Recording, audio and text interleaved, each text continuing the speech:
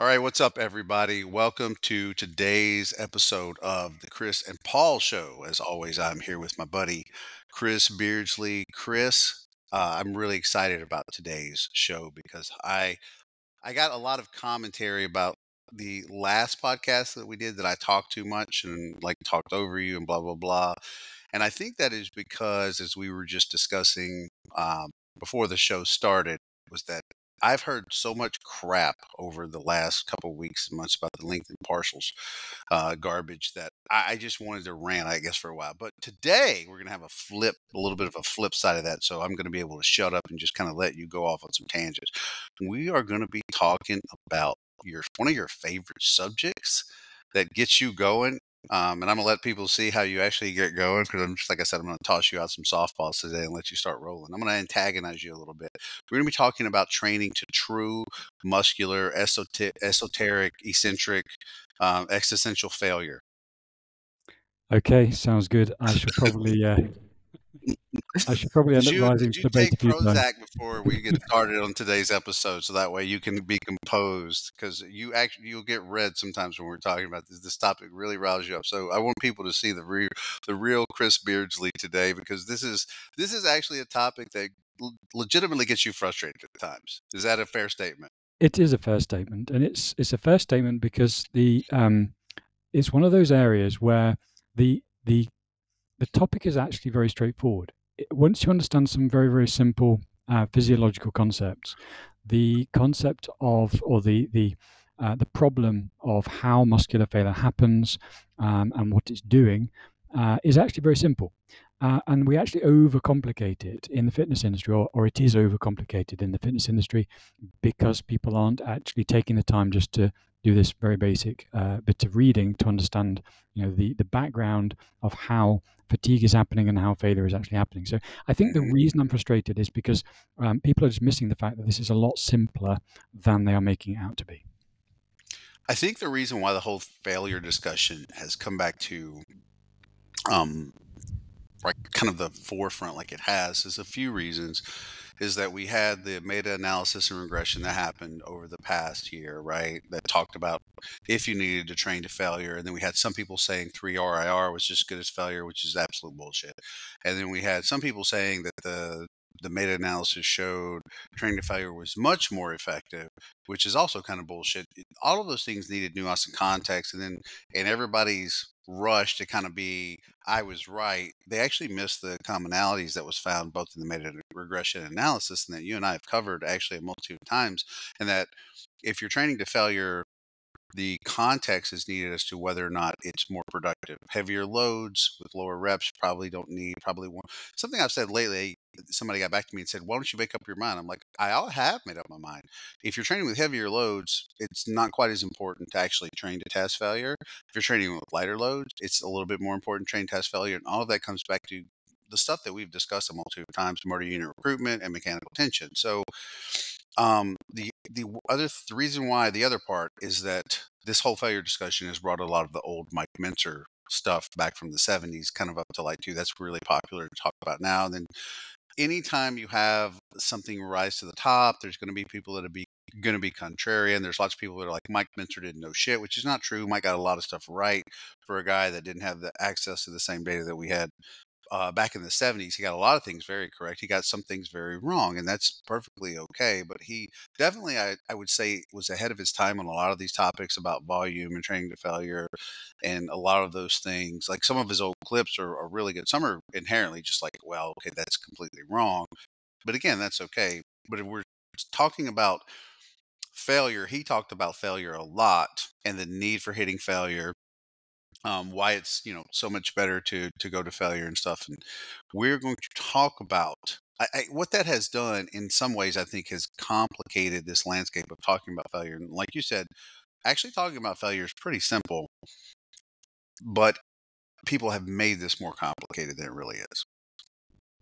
Yeah, exactly. And one of the examples of, or one of the ways in which we see that complication, that overcomplication, that complexity appearing is in the definitions. So people are running around saying, we now need to, just in the research space, for example, in the research space, people are now starting to want to redefine muscular failure as, for example, momentary muscular failure. They've created a new definition because they want to distance themselves from the muscular failure terminology that's being used, whether it's in exercise science or in the fitness industry, because they want to kind of specify that it is not some kind of dramatic event where the muscle is kind of being disintegrated, or some horrendous kind of final No, there's a word for that. That one is called true muscular failure. Again, so like on the one side, in the research community, we've got people adopting sort of these new terminologies to try and distance themselves from the older terminologies and create a better framework for themselves. And I'll talk about that later on and why I think that's misguided. And then secondly, as you've just pointed out, you've got exactly the same phenomenon happening in the fitness industry, where people are trying to coin these new phrases like true muscular failure, peripheral failure, or whatever they're trying to use. It doesn't really matter. The point is that you can... Mechanical failure is another one, another great one. Again, I would interpret that to mean something destructive. But the issue here, I think these are basically signs that the topic is not well understood. The topic is not well understood. We don't have a popular kind of support for a basic physiological model that everybody is kind of using in commonality with each other. I think there should be one. I think we can explain one, and that people should be using it, but they aren't doing. And ultimately, I think these are symptoms. These coining of new phrases, or this coining of new phrases, is just a symptom of the fact that the topic is not well defined, it's not well understood, and people aren't actually using basic physiology to explain what's going on, which we hope to obviously do today. Right. So, as very, very quick bits of background that I emailed you about before the podcast, and I said I wanted to just do these very quickly. I'd like to just define fatigue. I'd like to define a little bit about fatigue and explain a little bit about how it works, because obviously we need to do that kind of background. And I don't want to do the fatigue podcast again, obviously, because we've done fatigue podcasts. I was going to ask you don't want to do a fatigue podcast all over again? I mean, it would be obviously my pleasure to talk about fatigue for 2 hours, but obviously we can't do that because people will stop listening. So I know you would, but I can. I'd be very happy to do that. I think it's important to discuss fatigue, and here's why. And I'll quickly go over some of the stuff. So I asked people in my story, you and I talked, as a side note, you said, ask your followers how they defined failure. And we kind of went through like how we're going to phrase that and whatever. So believe it or not, quite a few of them got the definition correct. And then I said, let me press a little more. And you were happy about that. And I said, let me press a little more and see if they understand. So when I asked them, what does that mean? When they would guess correctly, because they would just use the term, and I think they're just using sound bites, right? And they are. And when I would say, what does that mean? They couldn't explain it from there, right? So they just took a sound bite and said, here's the explanation for what task failure is, why it happens. And I would say, expound on that. So then what's that part? And then they couldn't, for the most part. So then the other part that came up a lot was there was some confusion between what I would see people as they're confusing fatigue. They kind of intermix these issues with fatigue with failure. And then I think the third one is most people do not understand particular interference mechanisms and how they impact what causes task failure. That is the other thing, because they call all of these other things failure when I'm like, that's just an interference mechanism, or that's something that contributes to actually why we have task failure occurring. So we're going to go over all of those things, but the fact is there's just one reason why failure occurs. I want to preface this whole thing with the fact that people can try to make this a more complicated issue, but when you actually break apart all the physiology here, there's just one thing. There's just one thing. Absolutely. And that's kind of what I alluded to at the beginning when I said this whole discussion about failure is very simple. The answer to it is very, very simple. We'll get to there. But as I said, some quick bits of background.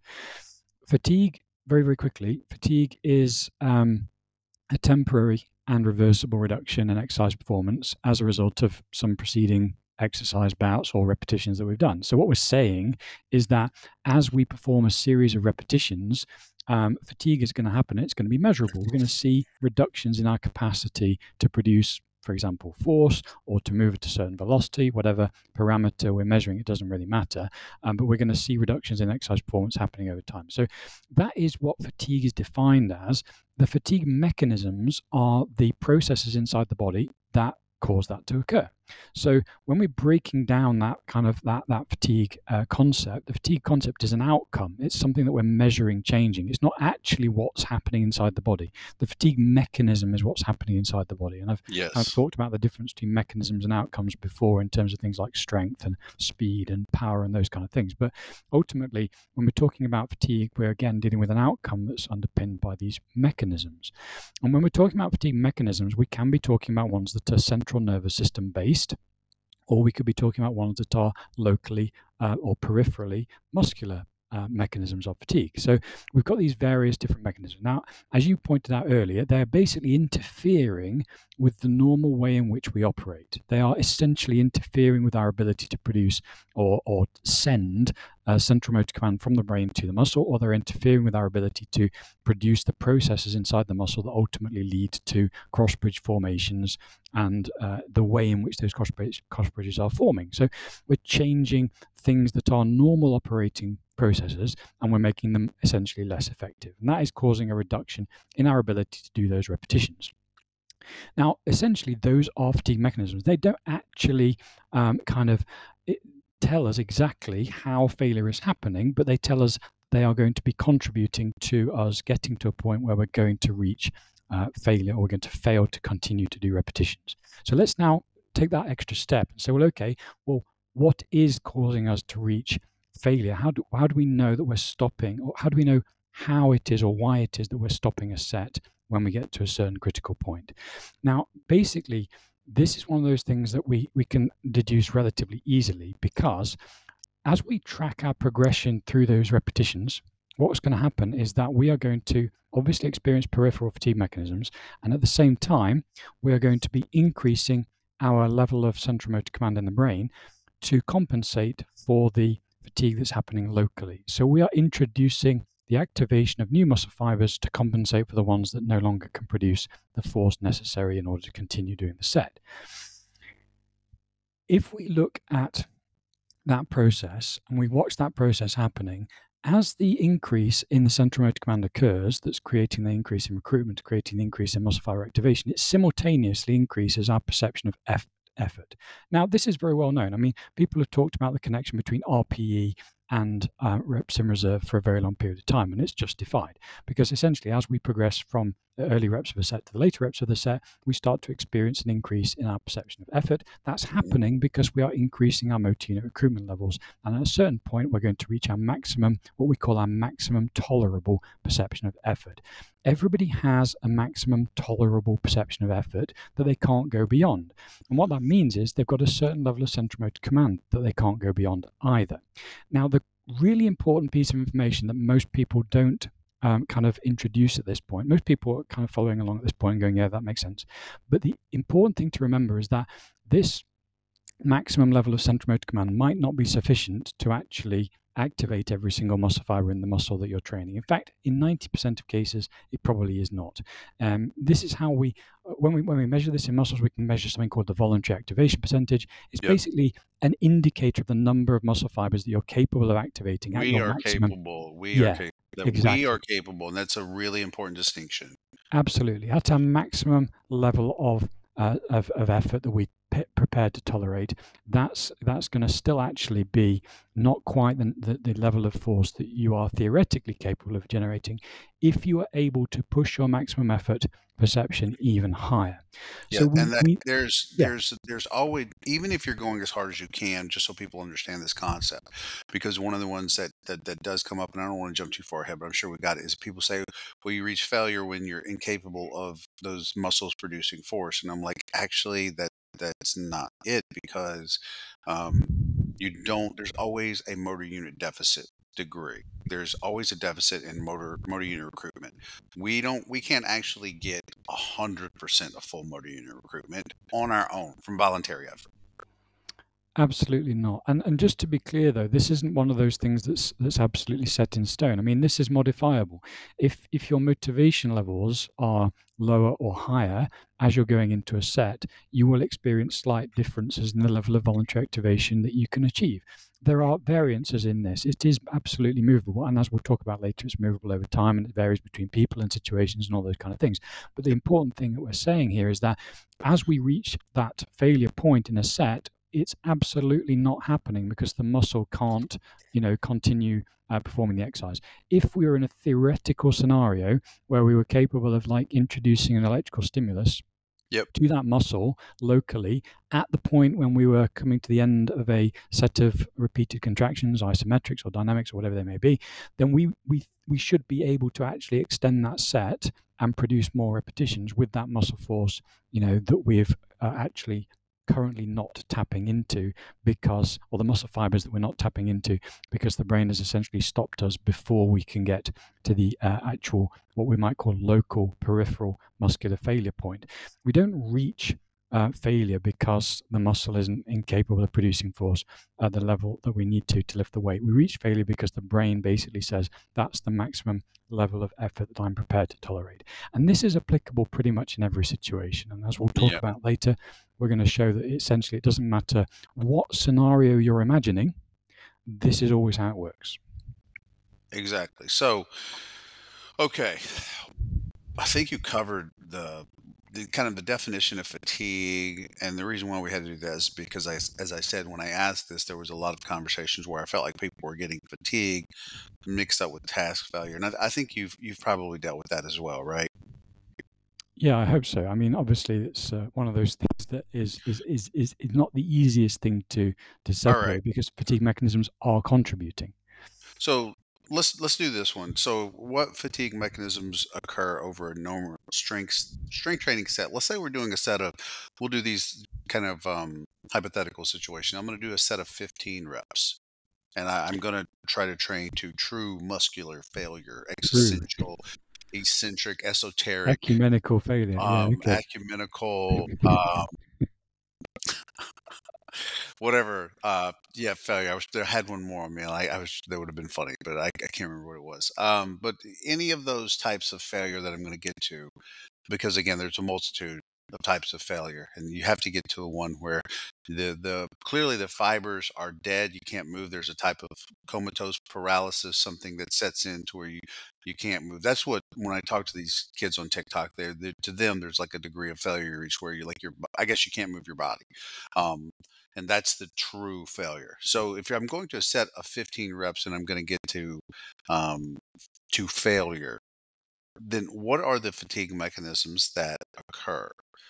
So the reason why I bring this up is because if we're doing a set of say 5 reps with a 5 rep max, that's different than doing a set of 15 with a 15 rep max. So if I'm doing a set of 15 reps, what are the mechanisms that occur over that 15 reps that cause me to hit failure? So in the sort of lighter load territory, we've got pretty much a full house of all the possible fatigue mechanisms that we can think of. So at the muscular level, we can divide those into metabolite related, which generally fall into the category of phosphates and acidosis. In terms of the other category would then be calcium ion related. And we've got calcium ion related fatigue mechanisms happening at 3 locations. They're happening at the triadic junction, which is where excitation, contraction, coupling failure takes place, happening at the cell membrane, where we've got reductions in the excitability of that membrane. I think that's, again, due to it's a knock-on effect of the mechanism that's really occurring regarding the triadic junction. So it's part and parcel of the same thing. And then you've got a reduction in myofibrillar sensitivity to calcium ions. So we've got these 2 different groups of peripheral mechanism. Broadly speaking, the metabolite mechanisms aren't really having that much effect on the muscle fiber force, the tension, whereas the calcium ion-related fatigue mechanisms are, and they're also responsible for post-workout fatigue. Now, I'm not going to, again, repeat the previous podcast about muscle damage and fatigue and all that kind of thing, but basically those calcium ion-related fatigue mechanisms are only really going to affect, are going to be responsible for the post-workout fatigue. So basically, we've got these two groups of peripheral fatigue mechanisms. It's a lot more complicated than that when we get into the actual detail of them, but broadly speaking, that's how we can categorize them. Yeah. At the systemic level, the central nervous system level, we've obviously got two mechanisms. We've got the brain level mechanism, and then we've got the spine level mechanism.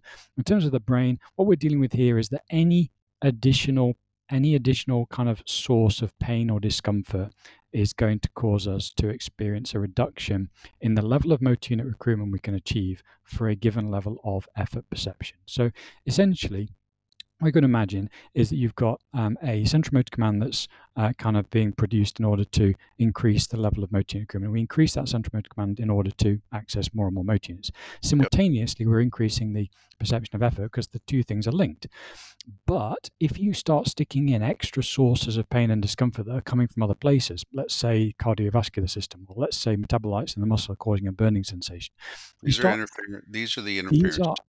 These are going to cause an increase in our perceived level of effort without actually adding anything to the recruitment level that we're trying to attain. So what happens is don't rush through that part. That's a really important distinction for people to understand, is that when the interference mechanisms occur, there's nothing also essentially able to increase that degree of motor unit recruitment except our own voluntary effort, right? Yeah, I mean, just imagine some really simple numbers. Imagine that you've kind of got, 10 units of RPE available to you, or let's divide that. 10 units of RPE. Yeah. And let me say we've got 10 units of central motor command that we can reach. And so what we're trying to do is hit that 10th unit of central motor command and max out our current level of recruitment as far as we're able to do. Obviously, within the context of what I explained earlier, which is that we're still going to have a voluntary activation deficit.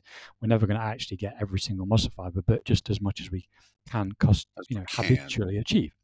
Yep. So if we then come along and start adding units of effort or pain or discomfort from, say, the fact that I'm now breathing hard because I'm starting to get into the high rep territory, or because my muscles are now starting to hurt because I've got that metabolite accumulation.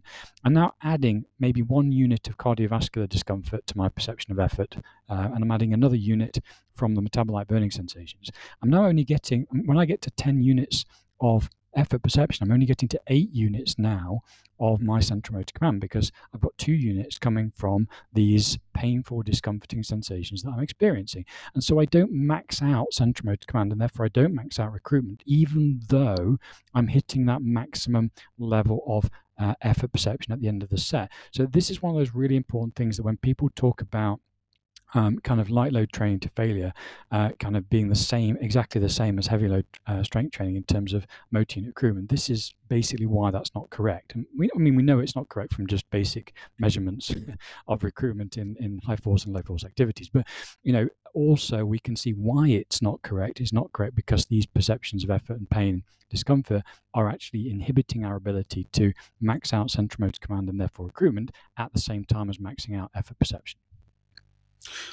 So, there's a really funny analogy for this. So if you think about, like kind of maxing out your motor unit recruitment, it's almost like if you're like out in a social setting and you see a really beautiful woman, and to me, removing those interference mechanisms would be like if she doesn't have that ugly friend with her, because you go up to talk to her. If she's got that ugly friend with her, she's the interference mechanism. She will usually try to get between you and talking to the beautiful woman and be like she's not interested or whatever. She performs the interference mechanism. But if she doesn't have her, it's easier to actually, go in and you have your chances, your repetitions, where you can say get her number or whatever, right? But if she's got a multitude of friends that don't want you to get to her, those represent the cardiovascular demands, those represent the metabolite. Those are all the interference mechanisms that can show up, right?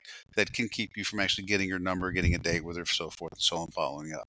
So those, if you're doing them on the set of 1 to 10 and you're trying to get to that 10, where you're maxing out motor unit recruitment, the more interference mechanisms that you have, the less of a chance you have to get her number, less of a chance you have to max out your motor unit recruitment. It's actually a perfect analogy.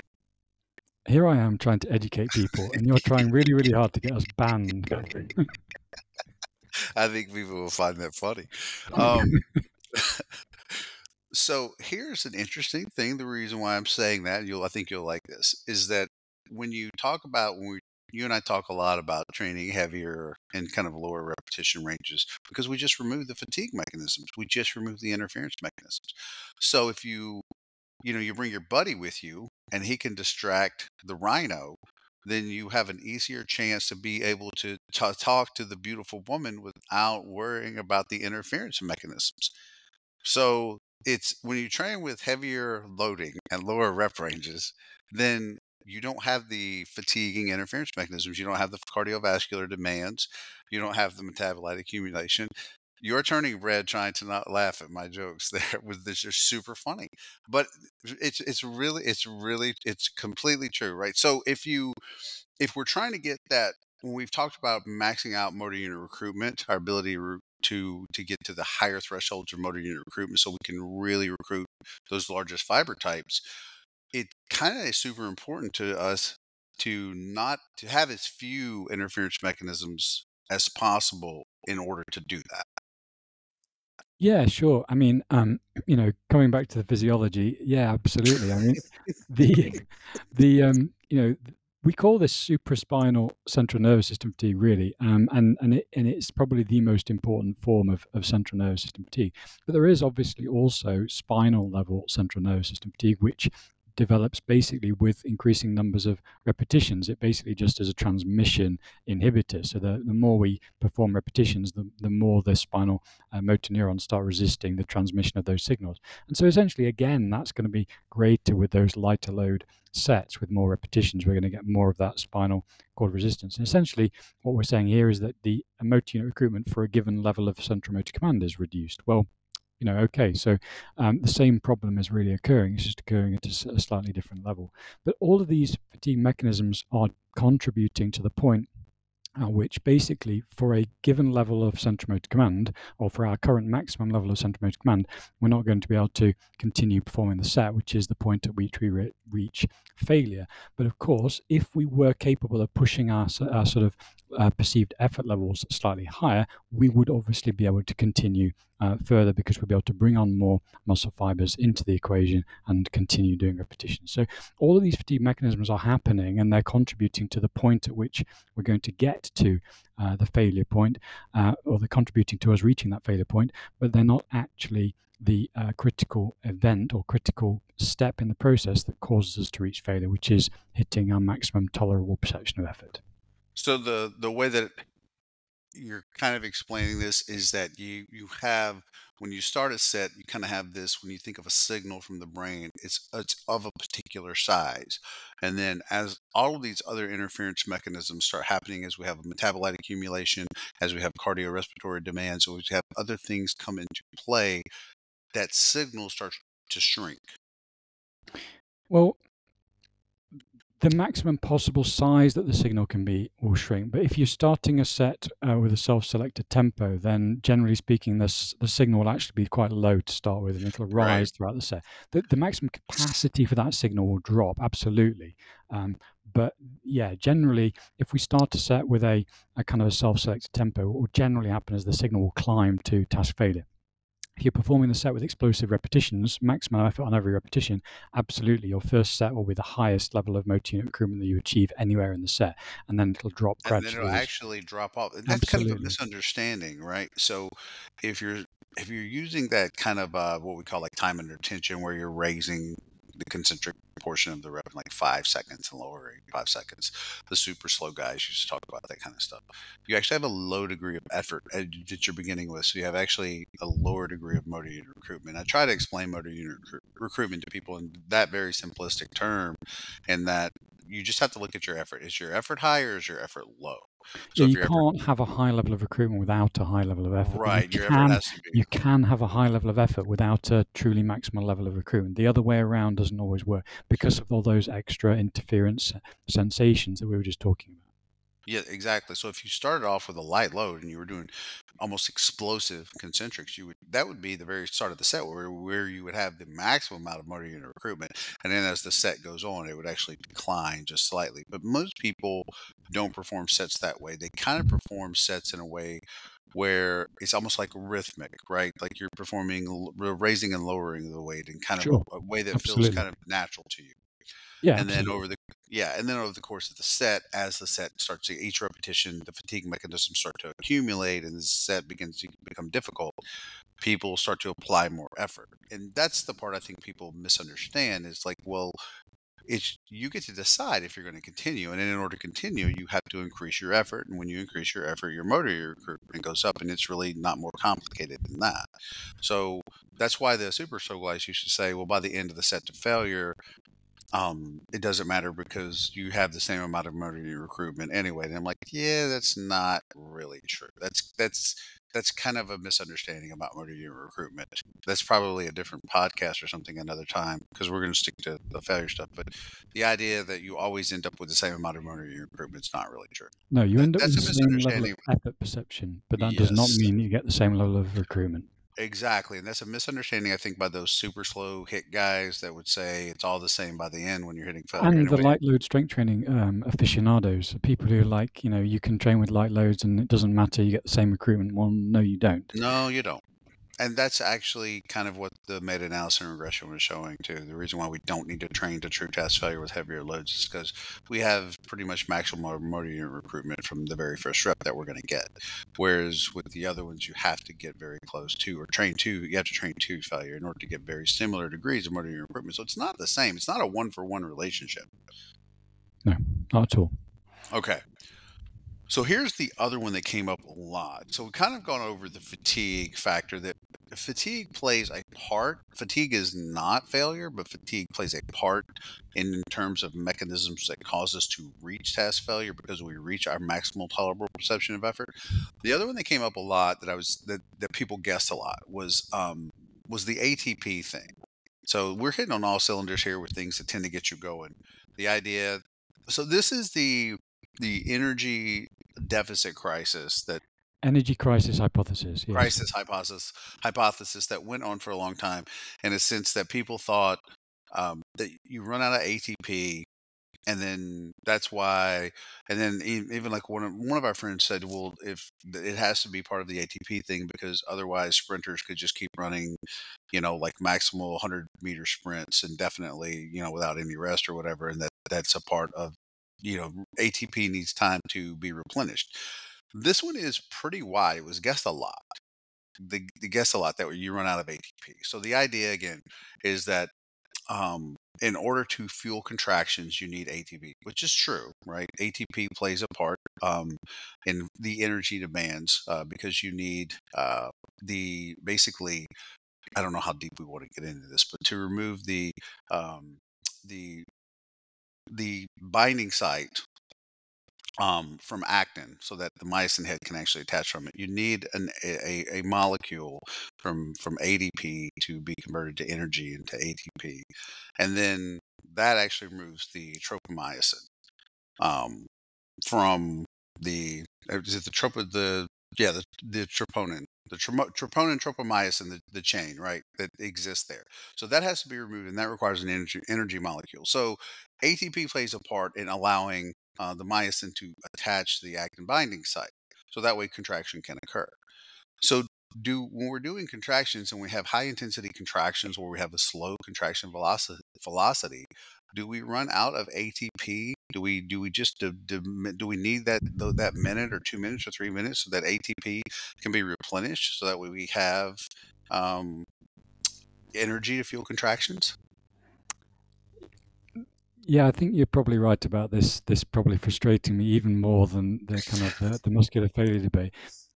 So yeah, the energy crisis hypothesis goes back a very, very long time, probably to the almost beginnings of kind of modern exercise science. And basically, it's predicated on these early sort of studies that show that as we kind of perform long bouts of exercise, we tend to see things like muscle glycogen and blood glucose dropping at the same rate as fatigue occurring. So there's a logical idea that we're kind of running out of this fuel supply, and ATP has to be the final link in the chain. If ATP is not changing, if ATP is not changing inside a muscle fiber, then basically all of your other fuel and ideas have to be thrown out the window. Because if your ATP levels are kind of independent of your fuel supplies, then you can't really say that fuel supply is a limiting factor in exercise performance, because at least at the muscle fiber level, because obviously it's not changing the ATP supply. So it's really, really critical kind of step in that hypothesis. Now, not that long ago, in exercise science terms, we kind of learned that ATP levels don't change inside muscle fibers during aerobic exercise, and more recently, they don't change in muscle fibers during strength training exercise either. I know that some people who've kind of commented when I've made this point online have said, "Oh, but it does change in strength training." No, it absolutely doesn't. So ATP levels are staying pretty much the same. Now, the way I interpret this is actually that if ATP levels were to drop, that would be pretty kind of catastrophic for the muscle fiber. Yes. Muscle fibers need kind of energy in order just to operate. The whole body basically runs off ATP for energy. So we need that ATP inside the fiber, otherwise the muscle fiber will probably kind of go necrotic. And there's some really nice data showing kind of how ATP deficits do actually start triggering necrosis occurring inside muscle fibers. So it seems fairly logical that process would occur if we actually allowed ATP levels to drop inside muscle fibers, in fatiguing situations. The other side of it is to say, well, actually, if you look closely at all of our fatigue mechanisms, especially the peripheral ones, they actually happen in a way that stops us running out of ATP. So just for example, look at the phosphate thing, which is the point that you were sort of alluding to just a moment ago.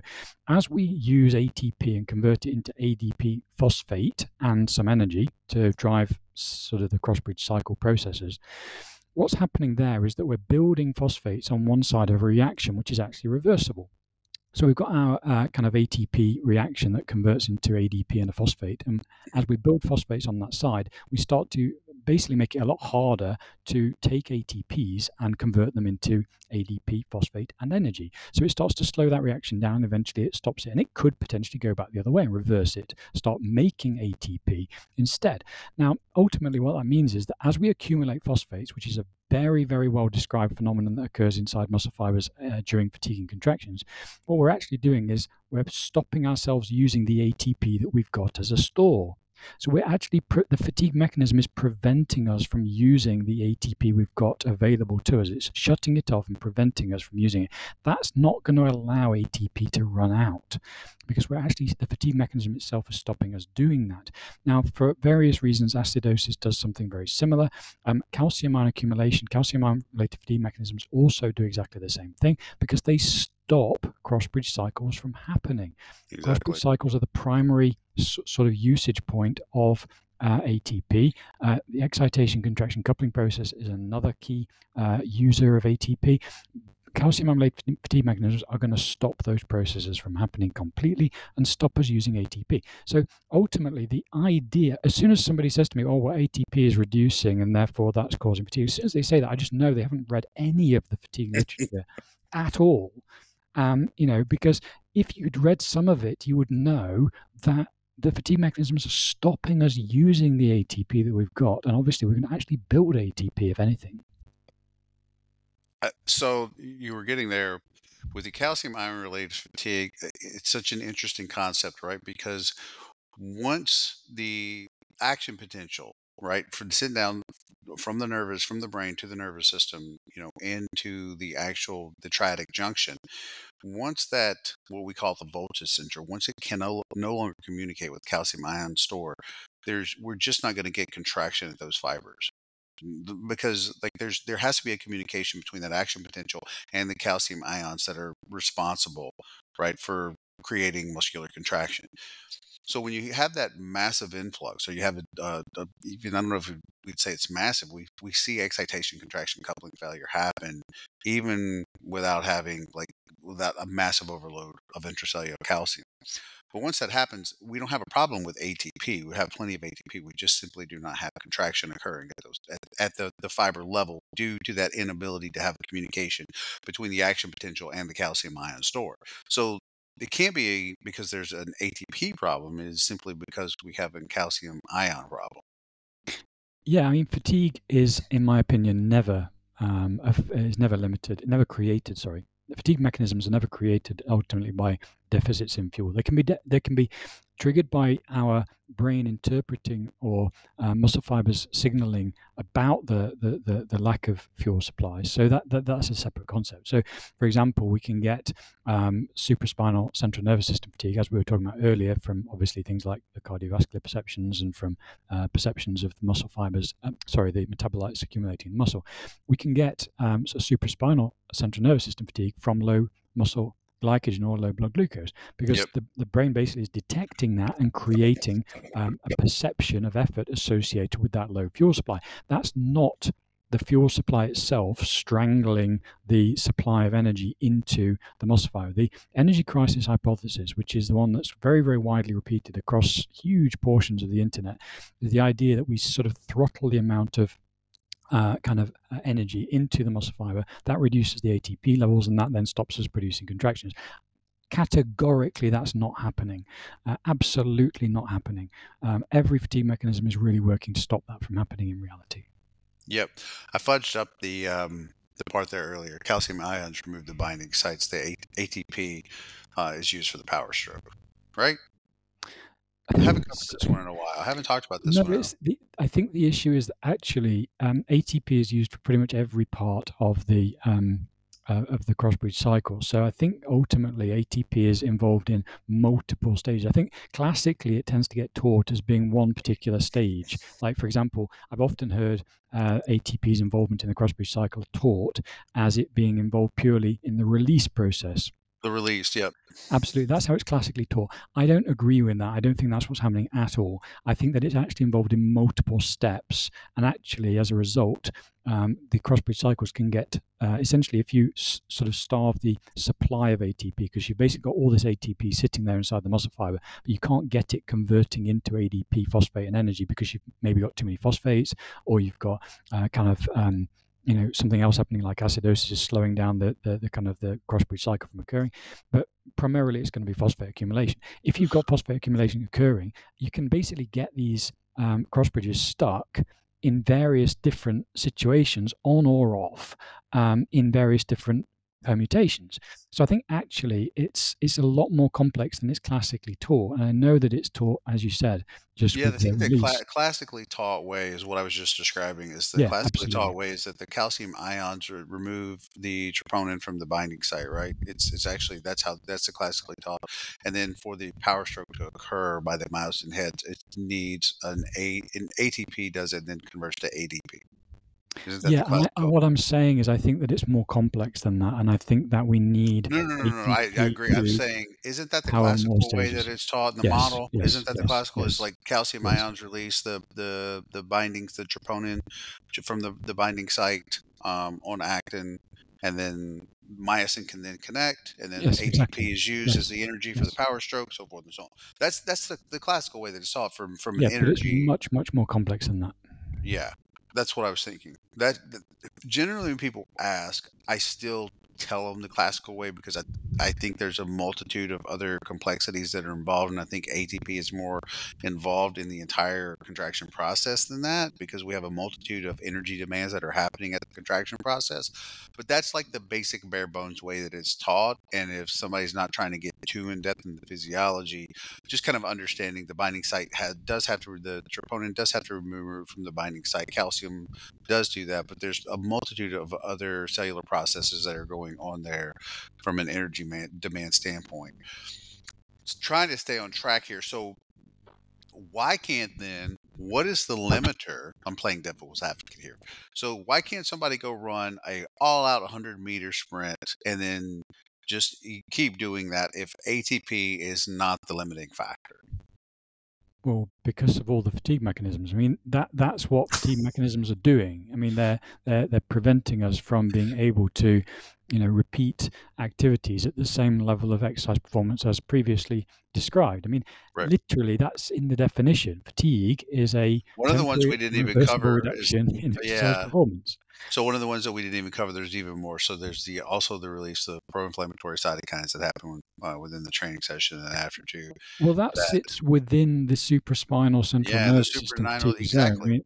I So give what I a was few getting at, simple examples. there's a multitude of fatiguing mechanisms that happen in the workout, and I think what gets confused here is like people talk about those as being the reason why failure occurred when those are just mechanisms that are reducing our ability to tolerate more effort. I think what it comes down to is if we want to just make it super simple, if fatigue mechanisms are causing task, I mean, technically, obviously, if we describe, kind of supraspinal fatigue as a fatigue mechanism, then, but technically, if these fatigue mechanisms are causing us to reach task failure, then, you know, how are they doing that ultimately? And the way you end up having to describe it is to say, which is what is commonly done, is that the muscle can no longer produce the force necessary in order to lift the weight. That's just simply not true. And that's where we kind of get this disconnect between the classical explanation of how fatigue mechanisms are causing task failure and how task failure is actually happening, which is that we're reaching our maximum tolerable perception of effort. Because if we say that it's the muscle that can't produce the necessary force to lift the weight, then we're saying, well, okay, well, then how do I have a voluntary activation deficit? So if I've got a voluntary activation deficit at the point when you're telling me the muscle can't lift the weight, well, then all I have to do is increase the level of central motor current I'm sending to the muscle, and suddenly I'll be able to do more repetitions. Well, yeah, I mean, that's how it works. So the problem is not the fact that the muscle can't lift the weight. The problem is that we're not prepared to increase our level of effort beyond a certain point. Absolutely. Okay. What was the one I had in the bullet points? Okay. So I was going to say, what does this mean for training variables? Um, but I like this one better. You had one here. Can we adapt to reduce the safety margin that the brain creates? So I think that what that kind of that comment is saying is part of what's going on there is in fact that the brain we reduce our maximal tolerable perception of effort because the brain these it's almost like you said a protective mechanism to say I don't want to incur injury or this is as much as I can tolerate safely or as much as I feel like I want to be able to do. So is there a way we can kind of remove that so we can get more motor unit recruit? So yeah, I mean, as we was just literally just saying a moment ago, the point at which we reach task failure or failure in a set is because we are hitting a point when we've reached our maximum tolerable perception of effort. But that maximum tolerable perception of effort will correspond to a level of central motor command that is not actually fully activating the muscle. The brain is leaving this margin of error, this safety margin, this what we call technically a voluntary activation deficit. It's Hmm. a muscle fibers that are simply not being activated because the central motor command is not high enough. Now, why does the brain do that? Well, yeah, it probably is a safety mechanism. Can we adapt to actually increase it? Well, yes, this is a basic mechanism of strength gains. It's called an increase in motor unit recruitment over time. And we see it happening very, very prominently in beginners, and it tends to increase very rapidly over the first 3 to 6 months of training. How it increases after that is not so well understood. It does seem to increase numerically, whether it actually appears to be statistically significant or not really sure, but it definitely does seem to increase numerically after that.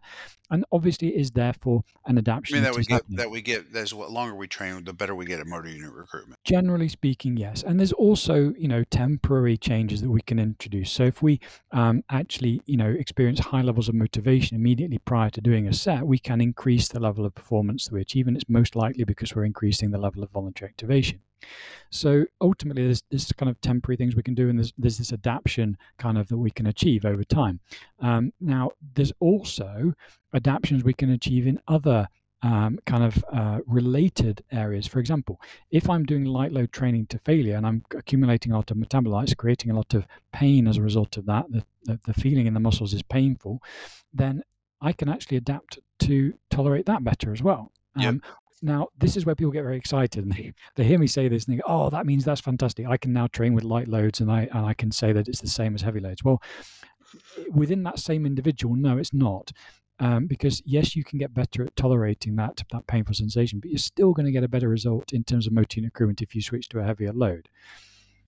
So that I'm not interrupting you too much. I think it's a little bit like the repeated bout effect, right? This is kind of how I view these things. there's always a point where you're like, yes, you're going to get some adaptations to tolerate this, but the degree of them is always going to be somewhat limited. With the repeated bout effect, you're going to have some fiber type shifting, so that we have some of those faster fiber types go, you know what, I need to become a little bit more protective, so I need to become a little bit more hybrid type, so I'm a little bit more oxidative and I protect myself against future bouts of that muscle damage stuff. No different than when we talk about I can tolerate, it's like stretch tolerance, right? Like it increases, but the degree of which is going to be very individualistic. And the other thing is, so it's why some people can become very flexible very easily. And I think these are genetic components, right? Nobody ever wants to talk about this. Everybody thinks we're all come from the same mom and dad. But some people are super flexible and they're super flexible very naturally. And then other people can stretch and stretch and stretch and stretch. And they only get to a certain degree because their stretch tolerance just is not, doesn't improve a whole lot, right? Everybody's stretch tolerance is going to improve a little bit. It's the same thing with metabolite accumulation or something even like VO2 max or lactate thresholds or any of that kind of stuff. There's going to be degrees from an individual standpoint where we're going to create adaptations where we can tolerate more stress, but they all come with ceilings and those are individual specific. So some people, as they perform higher repetition sets, sure, they might get to where they can tolerate those better, but I think the magnitude's small. I did no different than the magnitude for the repeated bout effect. There's a continued repeated bout effect, but if you look at any of the adaptations that occur after the first eccentric contractions or the first workout, whatever you're doing, the continued adaptations are relatively small. They're minor. So if you're doing high repetition sets after maybe a couple of workouts, you become a little more accustomed to those 12 or 15 rep sets, but I just don't think it improves enough that you're going to be like, oh, I go from where I can't tolerate high repetition sets to where I tolerate them super well. Now I'm amazing at them. I can do 15 to 20 reps. I think if anything, what happens is there's probably some other interference mechanisms that you may get better at. For example, if somebody gets in a little bit better shape cardiovascular wise and say, I can now tolerate a 15 rep set better. But this doesn't have anything necessarily to do with the fact that now that you're more adaptated, other than the fact that you can simply breathe better when it comes to rep 10 or rep 12. And now you don't, it doesn't feel like, in other words, at that point, the maximal tolerable perception of effort has now increased a little bit because the cardiovascular demand has lessened. So there's some things that happen there that can improve those situations. But I always come back to ask people this. So why not just choose a rep range and a load that doesn't even include those things and you just bypass them altogether and you actually don't even need to train to true muscular, esoteric, eccentric, existential failure each time in order to get the maximum amount of effort. So that's kind of my thing is like when you and I when you have these conversations about adaptations that occur, anytime that you and I have looked at them or we send them to each other, where the magnitude of them shrink pretty significantly after, say, the first bout. Cardiovascular wise, probably be different, but you can get in better cardiovascular shape pretty easy by, walking at a fast pace a few times a week, whatever, is happening there. But for the most part, most of these mechanisms, they have limiting amounts of adaptations that occur. Yeah, I mean, just picking up on the sort of repeated bout effect, that is basically improving our fatigue resistance, Yep. specifically to calcium ion accumulation. So that it's a fatigue resistance adaptation. Now, that's a really great analogy or kind of a comparison with the one that I'd mentioned, which was basically tolerating supraspinal CNS fatigue better because the muscles are creating that painful sensation from metabolite accumulation. Well, both of those are fatigue resistance adaptations. Both of them are going to occur for very brief periods of time. Repeated bout effect probably is more kind of dramatic in the way that it kind of all occurs after workout one, and then, as you said, the multiple or continued repeated bout effect is very, very small in comparison. It's really an 80-20 going on there. In terms of the kind of effect of training with light loads, it probably is a more gradual effect, but we haven't really got amazing Or data. something like a one study actually. Yeah, exactly. Something like improving like your lactate thresholds or something. That would be something that would occur kind of over a longer period of time, in your like endurance type work and that kind of stuff that you used to get into. Certainly in So yeah, comparison with the repeated bout effect and the calcium amylated fatigue mechanism. And also the other example that you gave of flexibility and stretch tolerance improving. I mean, stretch tolerance is an absolutely amazing analogy or a kind of similar kind of situation to that increase in motor unit recruitment or central motor command that we can display for a given level of perceived effort, because it literally is doing the same thing. What we're saying is we're reaching a greater range of motion for our current, because obviously you have to be aware that when we're measuring perceptions of effort, they're always on a 0 to 10 scale. So we can't kind of like say that I'm now at 11. This isn't like, sort of, dialing it up to that 11. no, that's And, that's the and other type of failure, beyond failure, past failure. so we're always kind of reaching a level of, That so one if you look, comes up too. perceived effort is always scaled up to 10, and we can't, when we if we're changing it, we're not really sure No, exactly how it no, is we're no. changing that over time. So stretch tolerance is a great analogy for the increase in central motor command. Have you not ever seen spine? This is Spinal Of Tap. course I've seen it, yes. Oh, Corey, of course you've seen it. Well, this one goes to 11. I So realize that as well. if you train beyond failure, doesn't that take you to 11? So that's actually a kind of a separate concept, and I think we No, can well, I want to get to probably that do too it. because Let's we're do going to it. talk Let's about the do it. Yeah, we different are. kinds We of are. different kinds of failure. So we kind of covered the fatigue stuff. We've gone over ATP. We've gone over the fact that we do have some adaptations that occur to kind of some of those fatigue interference mechanisms and that kind of stuff. All of which kind of leads us into this discussion. Um, so what is the definition of failure? So we spent all this time kind of laying the groundwork to literally get to the main question of what this podcast is.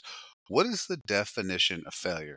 And as I said, most people actually got this right. We've said it multiple times at this point, so it's not like so the definition of hitting task failure. Well, So, let me give a little bit more background before all right. we jump into this, because Okay. um, there's basically a kind of a practical definition of failure, and then there's a more mechanistic definition of failure. And I think what you were talking about with your followers was more around the mechanistic side. I think there's a practical definition which is actually very, very simple. There's a mechanistic definition which is relatively straightforward as well, but they're actually two sides of the same coin, and it's helpful just to consider both of them.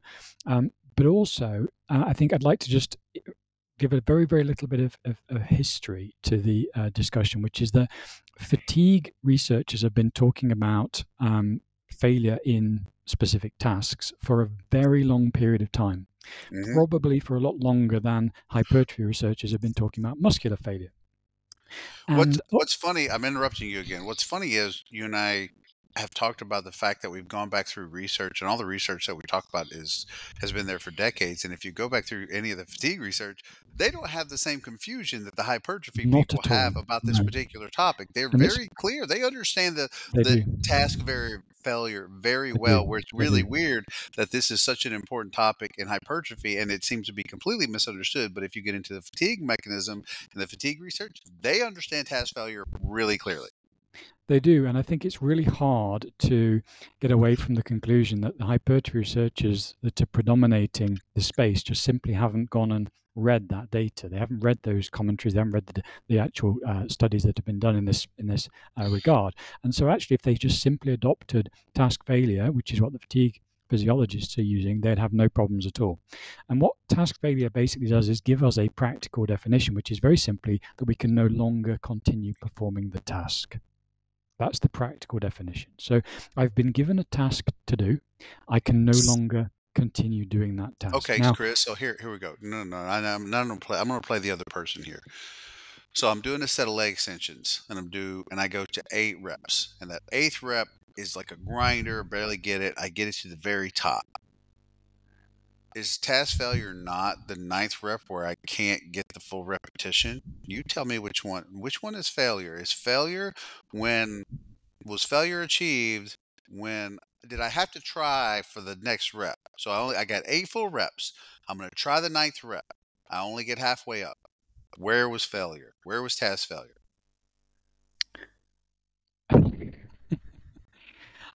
I'm one of those people that would say it doesn't really matter, because you're dealing with two two situations that are so close to each other to be almost indistinguishable. But does somebody need to try to know they hit failure, task failure? Does somebody need to try that next rep? I think generally in research, they would be encouraged to do so. So if somebody's performing a task, they wouldn't, and if they complete a repetition, they would be encouraged to try the next repetition in order to assess whether they could complete it. Does that mean that we're going to do that in practical circumstances in strength training? Probably not. I certainly don't. I don't think it's necessary to do. I think that's a super important distinction between somebody who's been training for a few months and somebody who's been training for, say, 20 or 30 years. So I know when I'm not going to get another rep. Nobody can tell me I've been training for more than 3 decades. I know in another full repetition or is not there, then I'm not going to achieve it. I know what 1 RIR is or 2 RIR is. I know when this is going to be this is that last rep, that grindy rep. I'm not going to get another full repetition rep, or we say full repetition range of motion or whatever range of motion I have designated as this is standardized for the movement I'm doing, right? So I know when another one's I'm not capable of it. So what happens when somebody say they start breaking form? This is exactly why I started with, because we're going to use this information that I've just been explaining, the fact that task failure is basically being unable to complete the task that I've been set. Now, the mechanistic side of it, which is what you were talking about with your followers, is more about the idea of why do we reach that point? Well, we reach it, as we've been describing in great detail, because we've reached our maximum tolerable perception of effort. So these are two sides of the same coin. We've got the what is the definition, which is we are no longer able to complete the task as it has been specified. And the second side of the task is, second side of the concept is then, how does it happen? Well, continuing with that kind of practical definition, if we change the task, we're no longer performing the task. So when people... Exactly. You and I have actually never had this conversation. But this is very, very simple, really. Yeah, so to me, when you standardize how you're performing something and then you can't perform it in that standardized way anymore, that you're not be able to continue to perform the task, whether we're talking about joint angle or we're talking about how you're doing the movement or whatever. If you're having to change the standard in which you were performing it and now you've changed that, you've already hit task failure, in my opinion. So let me unpick this and kind of give people who are listening a little bit more context to understand what's going on here, because I think this is one of those areas that people get really confused about, but it's actually very, very straightforward. If I'm doing a task that is requiring me to use a very specific form technique, and I get close to task failure, and I basically cannot do another repetition without changing my form, and basically, and that means I've now moved outside the acceptable parameters of what I've said is my task, then I've just hit failure. Yes. If I am finding that I can't do those grindy kind of reps at the end of that set with that form, then what you've got there is a stability problem. You've actually picked an exercise that is a stability limited once exercise. Again, this is pretty wild. I was having this is very, very easy. I was having this conversation in my head yesterday, thinking about this prior to the podcast about stuff we were going to cover. And I thought, I don't really have those problems anymore because I don't pick unstable exercises. Correct. So it's really weird that you bring that up, because if you use stable exercises, you'll never run into this issue. No, you don't. That's really weird that you brought that up. I promised all our listeners we have not talked about this. I was thinking yesterday, so you take the most common example of stuff like, say, squats or deadlifts, right? And, barbell squats or deadlifts. But and then somebody's like... pick a biceps curl exercise, for somebody who doesn't weigh very much, like me, then a biceps curl exercise with a decent amount of weight is going to throw you around quite a lot if you're using... A lot, yes. Kind of a reasonable amount even of weight. Like a heavy dumbbell lateral where you're standing, right? Yeah, anything that requires this. Anything that requires, when you and I talk about this, you always look at me and you go, but why would you choose that exercise? Why would you I do. Every time you say that exercise, I'm like, what are you talking about? Why would you do that? I'm like, Chris is just going to say this. He's going to be like, well, why would you choose that when you could just choose something stable where you're not having to fight the load, right? So that's that's something I thought in my head the other day when I was thinking about when people always ask this question, and it's kind of become almost foreign to me now, because I think to myself, I don't know because I don't perform unstable exercises anymore. Everything that I do almost there's almost no way to break quote unquote form or execution because everything I do is very stable. So if I'm doing an exercise, I'm not having to rely on stability issues. So what you described there is exactly that. It's when the stability issue breaks down in the squat, and then people are having to compromise their mechanics because they can no longer hold a specific joint angle, range of motion, position, whatever. But that is because the stability component has now snuck in and is compromising you holding that or executing in that same form. But I generally, the actual definitions that we had earlier are still exactly the same. We've yes. still failed to complete the task as it has been specified. And the second side of it is that we've reached our maximum tolerable perception of effort in terms of motor unit recruitment, whether that's related to, because remember, recruitment is going to multiple places. So if we're Right. suddenly having to use a lot of recruitment to activate stabilizing muscles as well as our kind of It's taken away from it's what you're trying taking to away load. from what we're trying to load. But that doesn't change what's happening. It doesn't change the definition of failure. It doesn't change the way that failure is happening. Failure is still No, happening no, in that's exactly the called same way. form failure, Chris, and you know, didn't you get the list? We have a list of failures. That's called form But failure. it's Is that still exactly the same. It's still task failure, and it's still happening for no, the it's same form reasons. failure, Chris. Have you not read Just all to of be the clear to the literature listeners here, online? Paul is trying to No. troll me here, and he's not actually believing what Well, I he's said saying. that before the thing. I'm going to troll you with these different types of fetishes because I want to get you like somewhat riled up about this. But that's actually called form failure, Chris. And if you'd watched any YouTube or you had gone on any social media stuff to understand, you don't understand clearly. If you break form in a squat, what just happened? What did you just fail? You failed your form, son. So you don't. That's called form failure. Task failure is different. I doubt the people who say form failure even know what task failure is or where it's come from. But task failure basically is failing to complete the task as described. If that fails because other muscles are no longer capable of producing the necessary stability, as in force that produces stability in order to complete the If I movement, cannot doesn't matter. maintain the same degree of stability, guess what happened? Task failure happened, right? Exactly. I So mean, ultimately, this is no different. if I had to change, and that's why I talk a lot about when people say why this or why that. I'm like because if I'm gonna actually, I think the part you and I actually haven't touched on yet that's important why this happened is that it's important to standardize these things for progressive overload. So to understand if I'm actually properly progressively overloading the movements I'm doing, then we have to standardize things like range of motion, execution, so forth and so on, right? There has to be, in other words, how do I know if something's working without progressive overload? And how do I know if I'm progressively overloading if I'm not standardizing the execution, the biomechanics, the way that I'm performing the exercise in general. If I start to change things, rest time between sets, the tempo, if I'm starting to change all of these things, then all of that could factor into me getting more or less repetitions or more or less weight over the workouts. But if I'm doing a good job of standardizing these things, then I get the idea of whether progressive overload is happening or not. And that's kind of what I come back and people say, well, why this or why that? I'm like, well, you need to be able to standardize your ROM in an exercise as best you can. It doesn't have to be perfect, but as best you can in order to realize, hey, is progressive overload occurring? Because if I start changing all of these different variables, then I'm not sure. So when it comes back to form failure, people say, well, if should you continue doing a squat even when you can't hold a particular position? So that's kind of the discussion, right?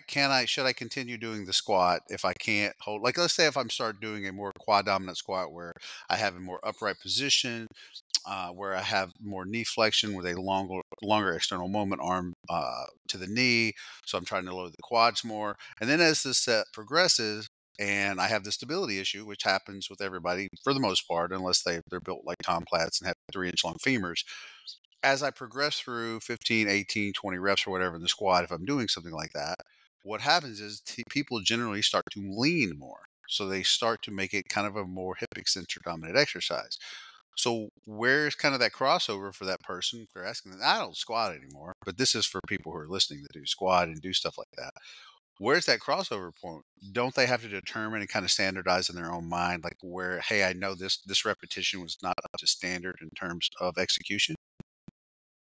Well, the squat is a great example because we're seeing that limiting factor essentially being that the person is changing their stance, they're changing their kind of way in which they're performing the exercise to bring in more hip extensors and limit the kind of, or reduce, not limit, reduce the involvement of the knee extensors. And they're making things easier for themselves in that way. So essentially what we're saying is that if we were compelled to stay in the same movement pattern, we probably wouldn't be able to complete the lift. So we've reached task failure as if the task was described in that very, very strict form way. But if we want to change that form very slightly, we can continue performing repetitions. The same thing is happening if you're, as I said, those biceps curls I explained earlier. If you're doing biceps curls and you start to just give a little bit of lean, or Okay, you so start to move that's a very really great. slightly. It's probably a slightly better example because maybe we all do barbell curls. Where does the barbell curl go? Where do we hit task failure when now it's turning from a barbell curl into a cheek curl? The way to visualize what's happening with that transition from a strict curl to a cheek curl is basically it's a mechanical drop set. Mm-hmm. That's what you're doing. You are saying, I'm now going to make the exercise very slightly easier so that I can perform additional repetitions. Well, the point is that you basically, if you had not done that, you'd have basically reached task failure at the point before you started to move, or maybe kind of just after the point when you started, because that's the really problematic issue with form failure or task failure in a situation where we've got the ability Isn't to the make things person easier for who's starting ourselves. to turn their barbell curl into a cheek curl, aren't they experiencing fatigue? And then the whole reason why they start cheating is to kind of reduce that maximal tolerable perception of effort. That's what I'm trying to get people to understand here. They're What we're trying to doing is we're reduce that making the exercise slightly easier than slightly the easier. specified version so that Yes. we can continue performing. So the problem is that the crossover point is not actually perfect. So most people aren't reaching technical failure and then, or form failure, whatever you want to call it. They're not reaching failure in the specified form and then changing to make it easier, which would be what a true mechanical drop set would look like. They're Yeah. kind of changing just before so Yep. that they can kind of essentially just carry on doing That's some real repetitions. world shit right there. So they don't really they don't really hit task failure in like that strictest sense. What generally happens when somebody's doing curl is you can kind of watch this with a curl. I don't know why we didn't think of this. This is a really perfect example. As somebody starts to struggle in the curl, barbell curls are standing there. What you'll see is a little bit of cheating will start to creep in more and more. Right towards the end. So by the end, they're kind of doing that hip flexion to hip extension motion and they're cheating it up. But it crept in several repetitions before that because what you're saying is true. It's like spot on. They're doing kind of a drop set here that's going on. So they're making the exercise a little bit easier every repetition from on out. That's a really great example of what's happening there is that they're reducing that tolerable perception of effort, right? That's what's actually happening. They're reducing that maximal tolerable perception of effort each repetition because they know, ooh, this one's harder than the last one. So let me make it a little bit easier this time. So they use a little bit more cheating, a little bit more momentum each repetition there. And that's what happens. And as you said, they're kind of turning it into a mechanical drop set. So the whole I'm starting off strict and then I get to where I'm a little more cheaty is really no different than just doing either, like you said, a mechanical drop set or just a drop set in general where you lower the load but kept the form strict. Each time, and I think I posted this yesterday on I posted about drop sets. So what happens is when you hit task failure and you reduce the load, you just basically reduce the load again to something that allows you to continue because your perception of effort is now also lower than it was with the previous load. Yeah, I mean, ultimately, this is kind of really the subtleties of the stability problem. But I think ultimately, what I would say about these scenarios, these kind of squats, biceps curls, other scenarios where we've got an unstable environment, is that the task failure is almost certainly occurring because we can't perform the combined task requirement of simultaneously stabilizing ourselves in that position while doing the exercise that we're trying to do.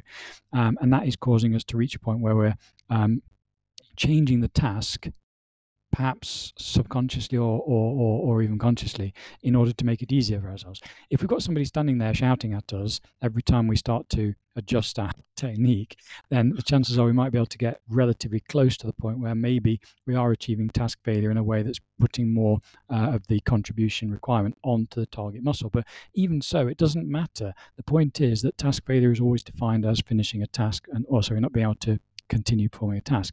The underpinning mechanisms of what muscles are contributing to that, and ultimately, where the fatigue mechanisms are occurring is a separate question. But ultimately, it's always going to be because the maximum perception of effort has been reached. So the fatigue mechanisms and where they're located can vary, but ultimately, we're always going to have, we can't complete the task, and secondly, it's occurring because we've reached our maximum perception of effort. Yeah. Okay, so now here we get into the other part, which is kind of a segue into that. The definition of failure is that can we have different types of failure? So this is the other one that comes up a lot because I'll always hear somebody will start to argue these. We have concentric, eccentric, isometric, esoteric, existential, Paleolithic. Paleolithic failure, that's Yeah. a good one. That was the one I was trying to think of earlier. Like you can come up mathematical, whatever.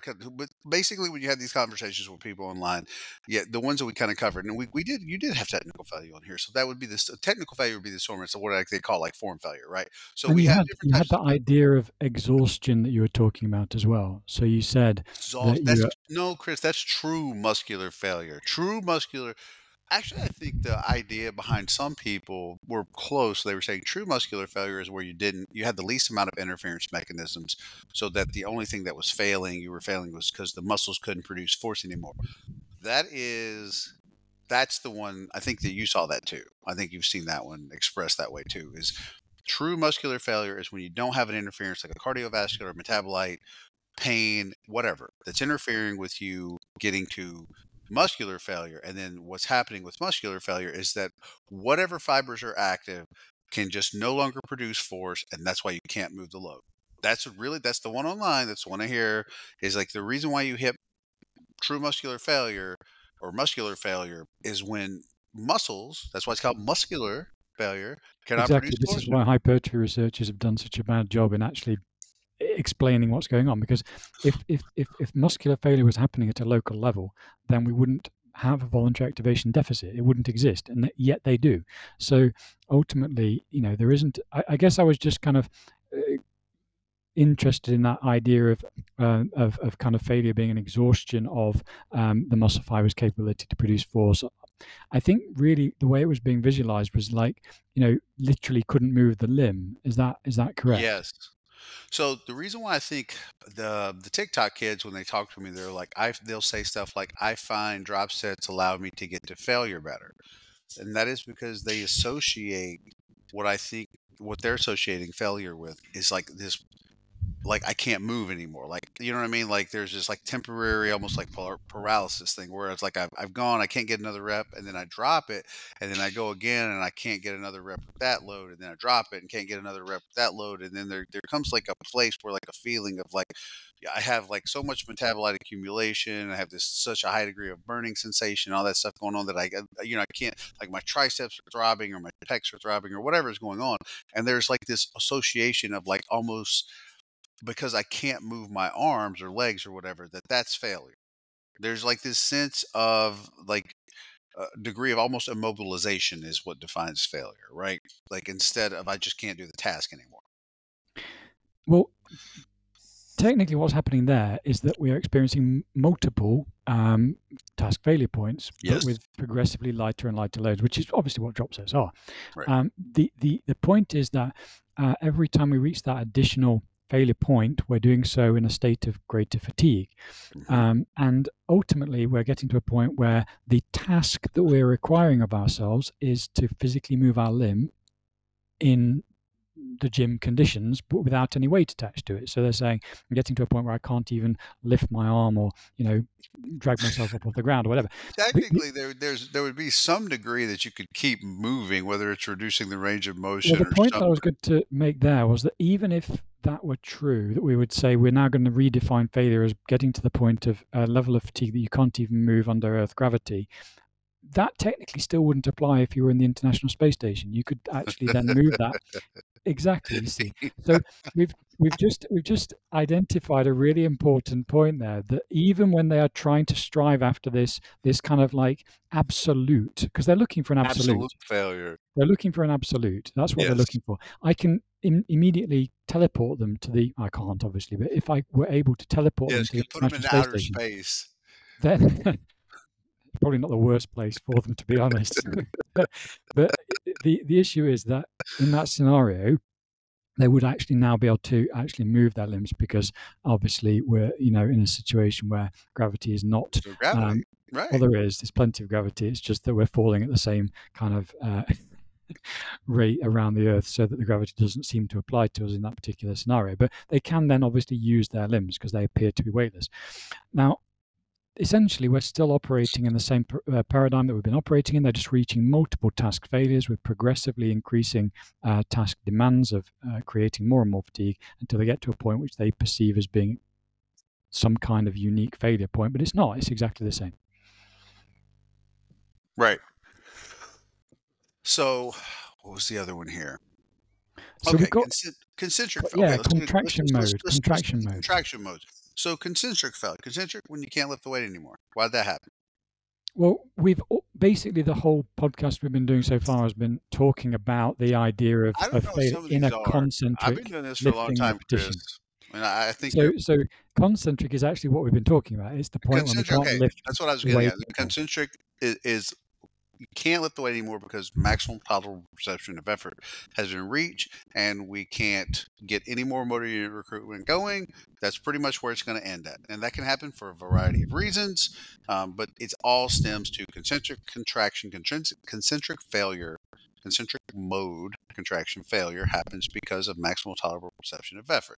All right. But if you can lift a weight, but you can't lift it anymore, you can still lower it. Can you not? So do we not? Absolutely.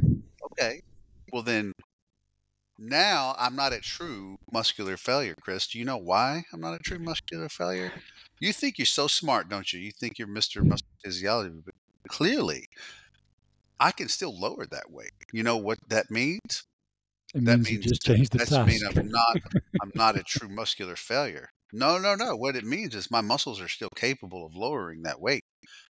So still not. I can go to eccentric failure now. What do you think about that, big man? I just did concentric failure, and you're saying I can't lift the weight anymore because I can't get any more motor unit recruitment. Is that what you said for like the last hour and 20 minutes? Is that what you're trying to say? Okay. Well, how about this, buddy? I can lower the weight now many, many times. Many What times. Many times. what was the level of motor unit recruitment in your eccentric phases throughout the entirety of your You strength tell training me. set? You're Mr. It's Muscle like probably Physiology. half of what it was in the concentric phase. No, So but if I keep lowering it, I'll get to a point where I can't lower it anymore. And then it actually reverses. I can raise it at that no, point. gravity will always apply. So No, what you mean is no, there'll what be I'm a talking about, I'm gonna specific lower it under a specific like time. So I'm gonna yes. lower it under 3 seconds. You know Okay. what happens then? All the mass. All the mass. I watched a bunch of videos on YouTube, and what they said was that you grow more muscle in lowering the weight than lifting the weight. Do you not know about this? It's more anabolic. Did you know lowering the weight's more anabolic than raising the weight? I can think of another adjective. The So issue here I'm with going to, no, eccentric you phase. let me talk. You talked a whole bunch now. I'm going to talk. I'm going to lower the weight, but I'm going to go to eccentric failure. I went to concentric failure, and I'm going to lower the weight. So now what happens is I lower the weight in 3 seconds. What now eccentric failure is more anabolic, and I know that because I've watched a bunch of videos with doctors, guys with PhDs and stuff online, and they all said that the anabolic phase where you get all the muscle growth is when you lower slowly. When you lower slowly. So now that I've hit concentric failure and I can't raise that weight anymore, I'm on lower. So you know what? I'll buy into your little thing there where you say maximal tolerable procession of effort. I can't raise anymore because I can't recruit motor units. But what if I lower slowly after that? Because I can still lower it under control. Can I not? Yes, but you've changed the task. So the task in normal strength training is to lift the weight. The task is not about lowering the weight. And the level of recruitment in the lowering phase is really low. So it's really not actually difficult for us to lower a weight after we've lifted it. If you then, Why can't I continue lowering it then? because the level of recruitment in that task is so low, because you're actually stronger on the muscle fiber level in those lowering But if phases. I keep going, don't I end up recruiting more muscle fibers each repetition as I lower it? If you continue performing that eccentric lowering task, yeah, you will start to increase motor unit recruitment. And Aha! that will then, it's like a drop set. It's like exactly like a drop set. So you're basically picking an easier task to do after your initial hard task, and you're continuing to do that second step. So it's exactly the same thing as a So drop set. what you're saying is, if I continue to lower, I'll get past that motor unit recruitment deficit you talked about before with that maximal tolerable perception of effort thing. So if I No, hit you'll E, always if reach the I if same. I E, no, I used up all my motor unit recruitment the first time on the concentric contractions. Now I do the eccentric contractions. But that's not even the case. Which contraction mode am I strongest in? The muscle fibers are strongest in the eccentric phase because they've got titin working as well as cross bridges. So you're going to have higher force production per fiber. As you progress through the task and you become fatigued, you'll find that you increase recruitment. I mean, you'd have to do an absolute ton of repetitions to get anywhere close to a high level of motor unit recruitment in that situation. But it would technically track the same kind of trajectory.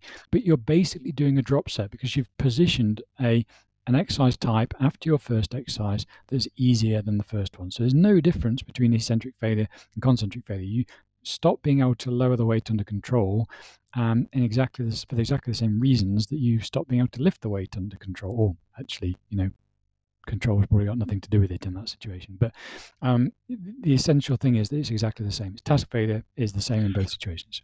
What's funny now I'm gonna go back into actually being me. What's funny about that is that anytime these guys talked about eccentric failure, I always thought, well, did gravity stop working or something? You can't. They're like, well, I can't control the weight It any has to be a longer. Like, task. It has to be a yeah, it task has. Okay, specified. It has to be a certain number of seconds. so even if you're first off, even if you're lowering the weight under control, slow control, you and I both agreed, like probably 2 or 3 second eccentrics are where you're going to want to be for lowering to get some of that free tension we've talked about.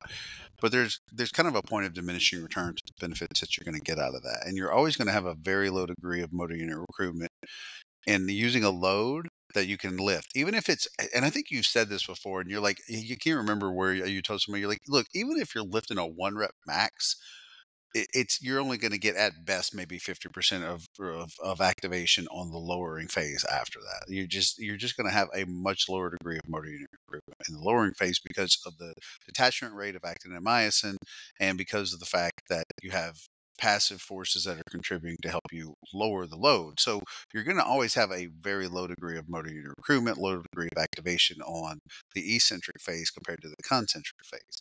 And that's kind of where like the everybody, and I don't say I'm going to take partial blame for this because I've tried to be very clear, but you want to use a controlled and slow eccentric to get that flat free tension curve off the eccentric side of the force velocity relationship. But for the most part, it's going to be those fibers that are controlled kind of on the low to moderate end of the high threshold motor unit pool. So it's going to be a lot of fibers you've already kind of gotten maximal hypertrophy that you're going to get out of if you're at that advanced level. So kind of one of the things I think is it's important to really to standardize your eccentric lowering phase for there. I think there's more reasons than just hypertrophy. Number one is safety, not training like a jackass, and having a certain degree of control over lowering the weight it helps just kind of standardize your motion. Because if you're going very fast, I think it becomes a little bit more difficult to standardize your range of motion, your execution, that kind of stuff. So I think there's other factors besides the growth mechanism, and that actually lowering a weight to like under control helps you to standardize the ROM, helps you to standardize execution. There's other factors that come into play besides just the muscle growth.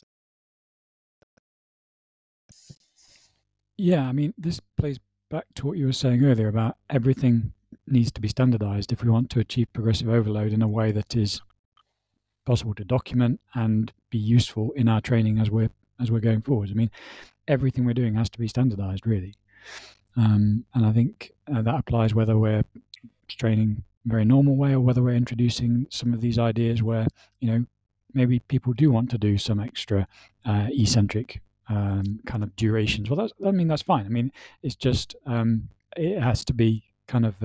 I think people need to temper their expectations on slow eccentric phases. Well, that's definitely true, but there is a little bit of wriggle room, I think, on the duration of eccentric phases, because as long as it doesn't exceed 4 seconds in most situations, it's not going to be that kind of different in terms of the number of reps that you're going to get out concentrically, because it's not really contributing that much in terms of a fatigue response, because the level of recruitment is just too low, and the types of fatigue aren't really kind of building in that way. Well, that's the other part is right, is like it's that's mostly going to be those fibers that are already slightly more oxidative that are going to be activated in those lowering. So it's we're not as worried about the muscle damage concept of like slower eccentrics, but you run into that problem, right? Like the body's never going to be like, it doesn't want to grow muscle, like per se. Like it's not exactly what it wants to do, which is why it doesn't do it at a very fast rate.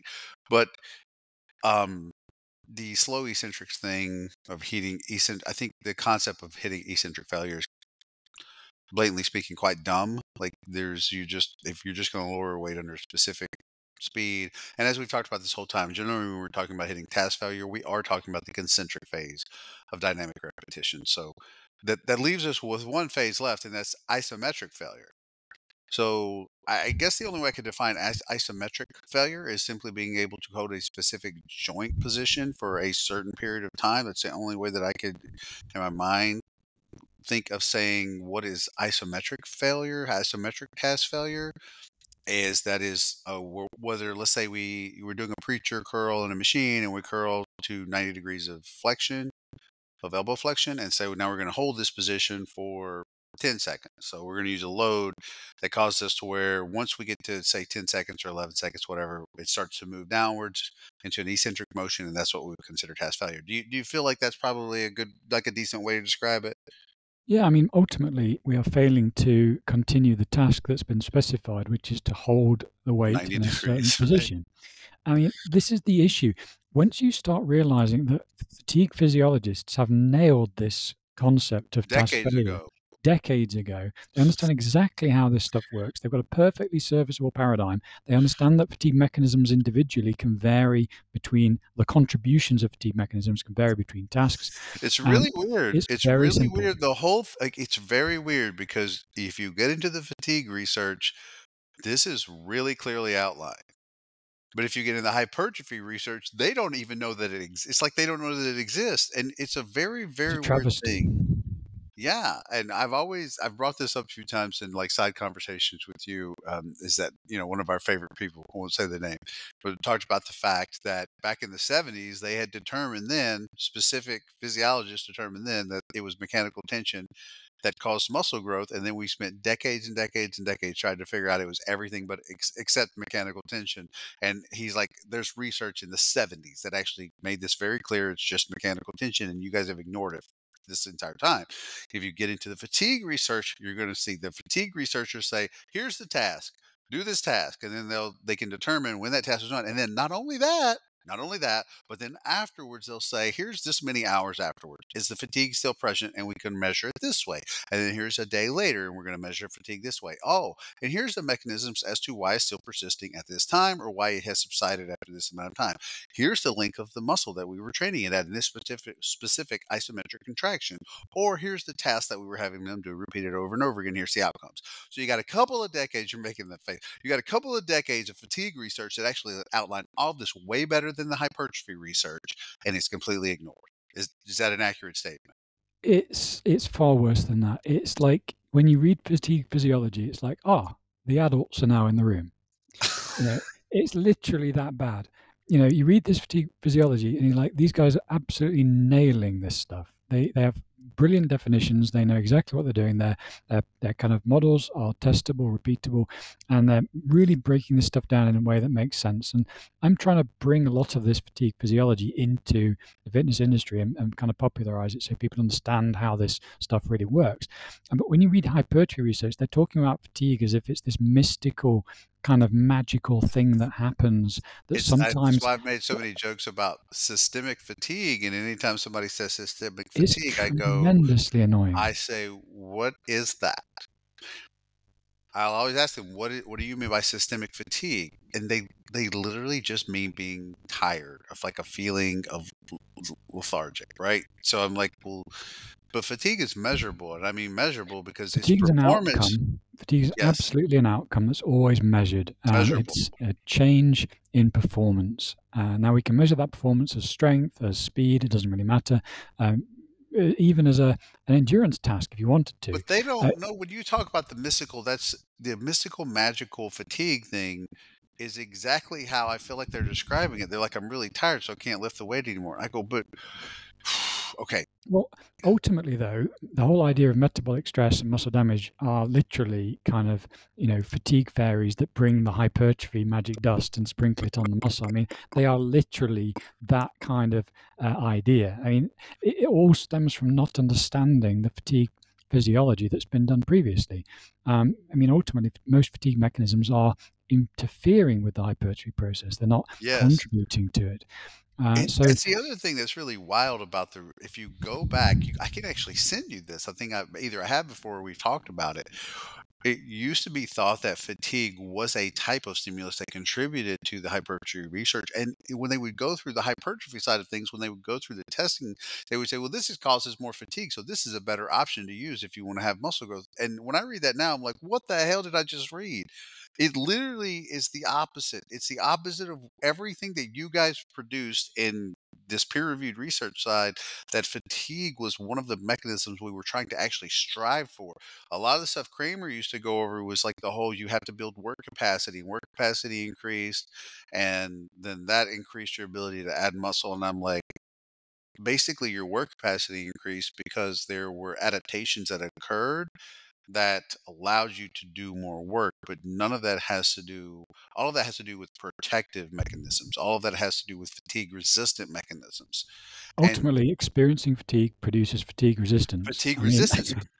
not Okay, tricky, I really. know, right? So here's the thing: I'm creating fatigue, so the body responds by creating fatigue resistant properties. Okay, that is really like the fact that has been such a giant leap for people in the hypertrophy side to get their head around is pretty wild.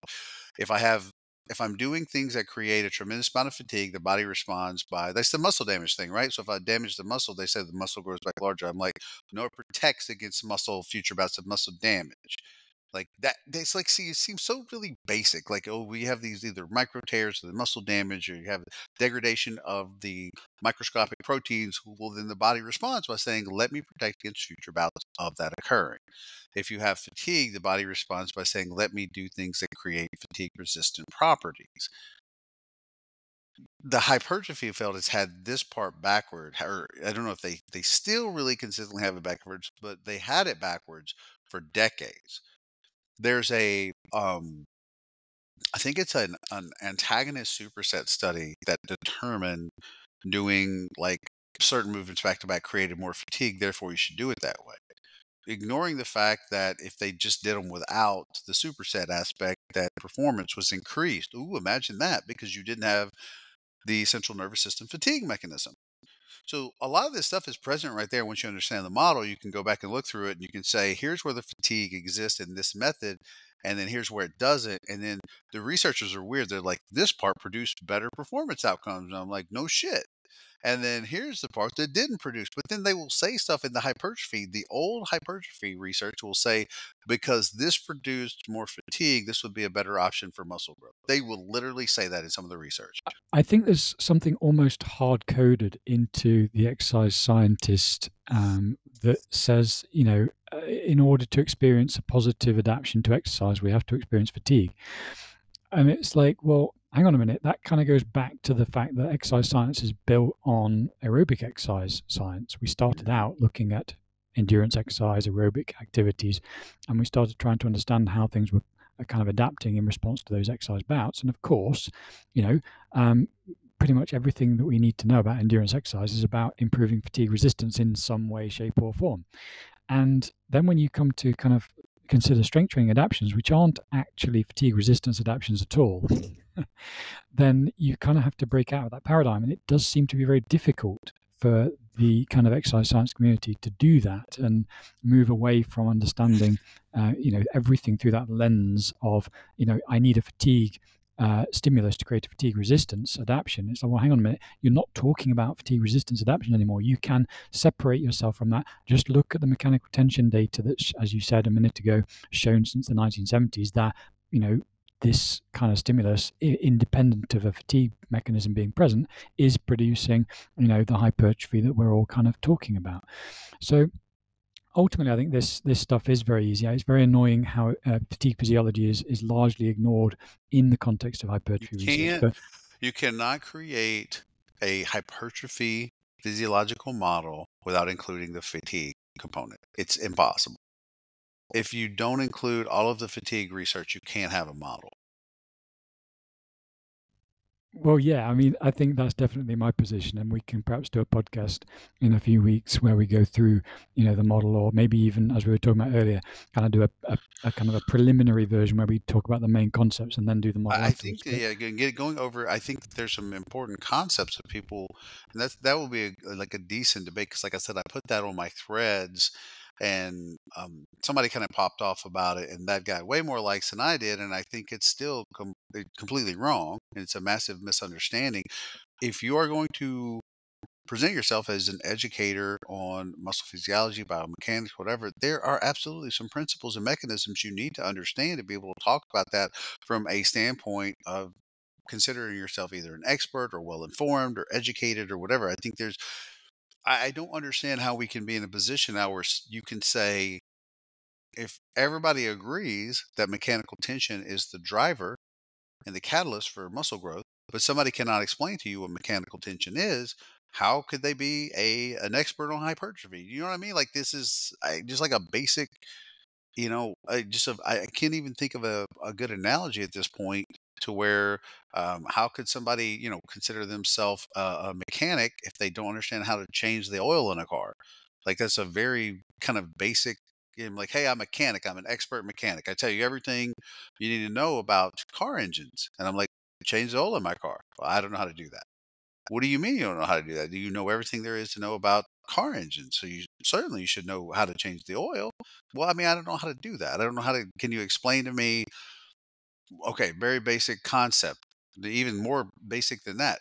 Can you tell me how to put fuel in my car? Well, no. Well, why not? Well, I mean, I just can't. But you're a car expert. Well, I can't tell you how to do that.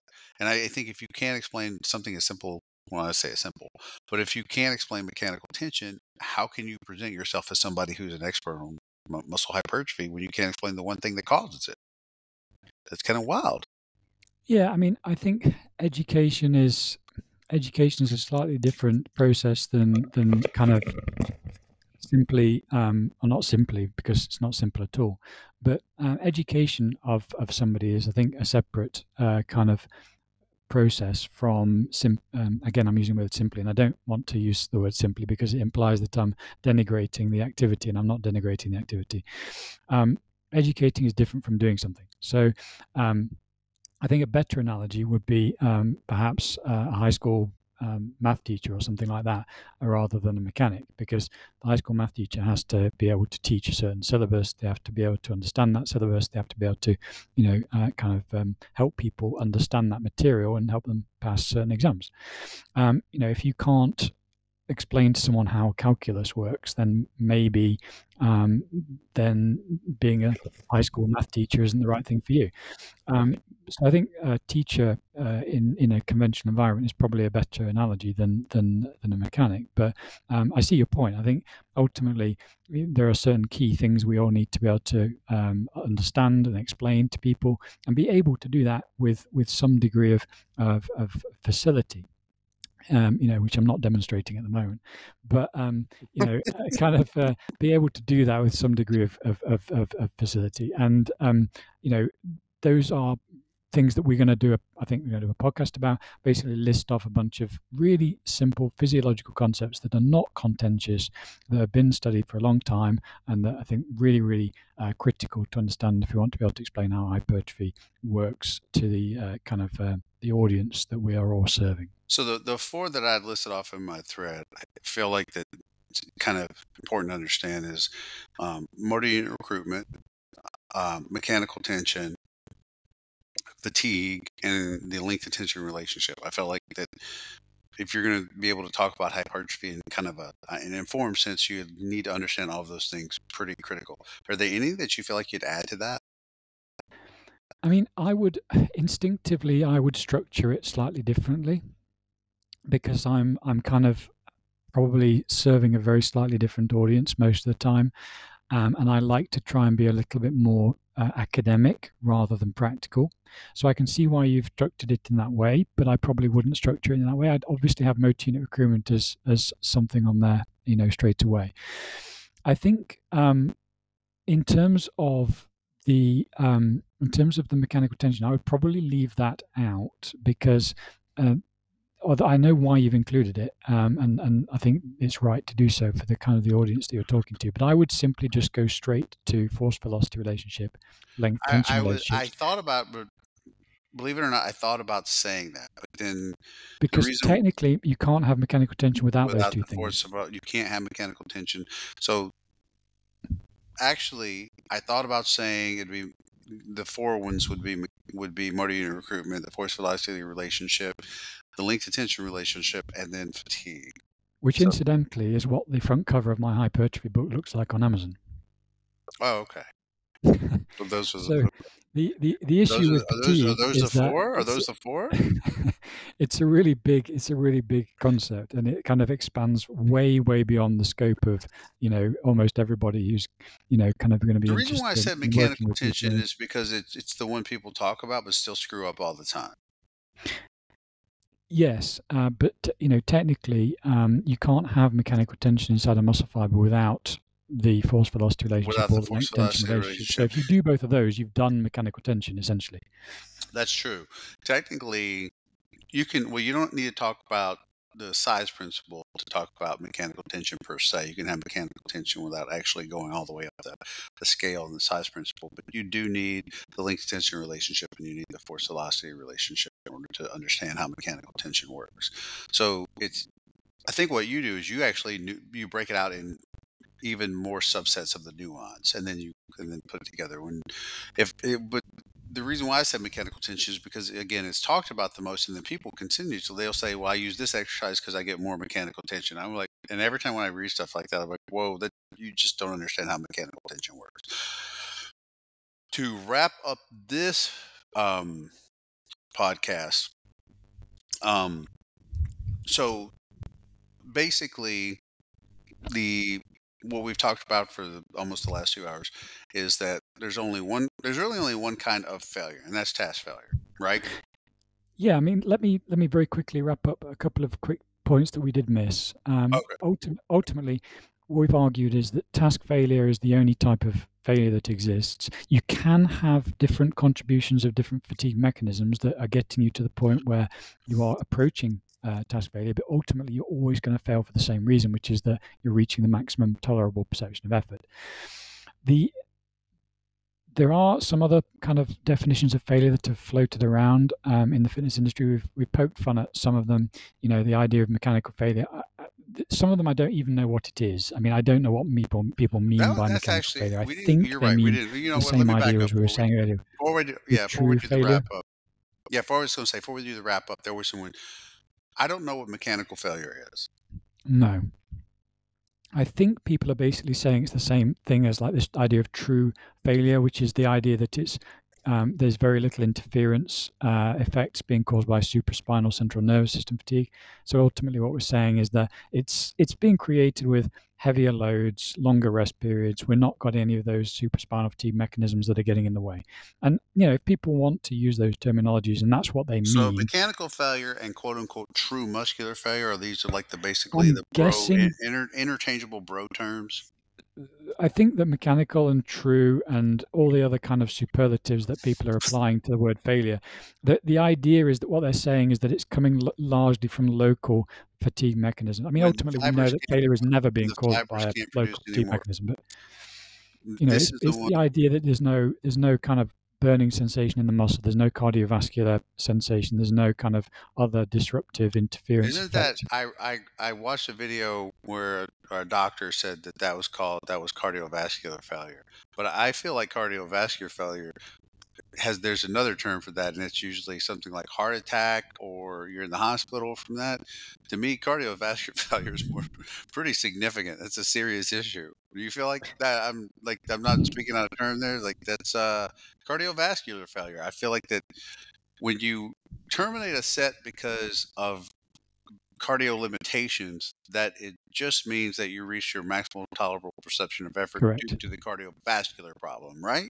The cardiovascular sensation was created in the same way that we can have local muscular pain sensations and we can have cardiovascular sensations. They're all going to contribute to perceptions of effort. If those are very large, then they're going to prevent us from reaching a high level of motor unit recruitment for the exact same reasons that we explained earlier. So when people are talking about cardiovascular related muscular failure, ultimately it's still task failure. It's just that we've got a big component of that pain or discomfort sensation coming from the heart and lungs. In the same way that if people are finding a set discomforting for any other reason, I mean, ultimately it's all coming through that exact same kind of process that we talked about earlier. Really, I think everything is just very, very straightforward once you have this basic framework in place. The key thing to remember is that it's always caused by the maximum tolerable perception of effort.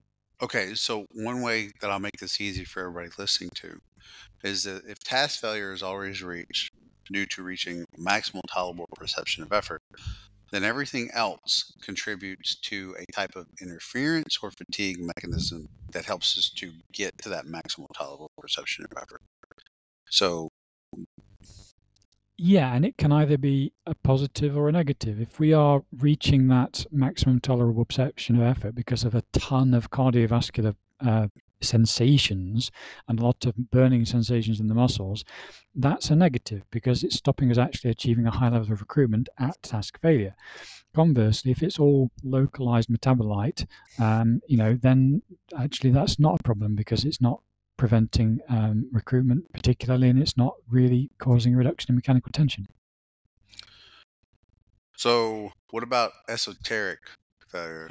Esoteric and ecumenical and existential. Ecumenical, Existential failure is what we get existential. when we That read was people trying to some, argue about someone muscular tried. failure online.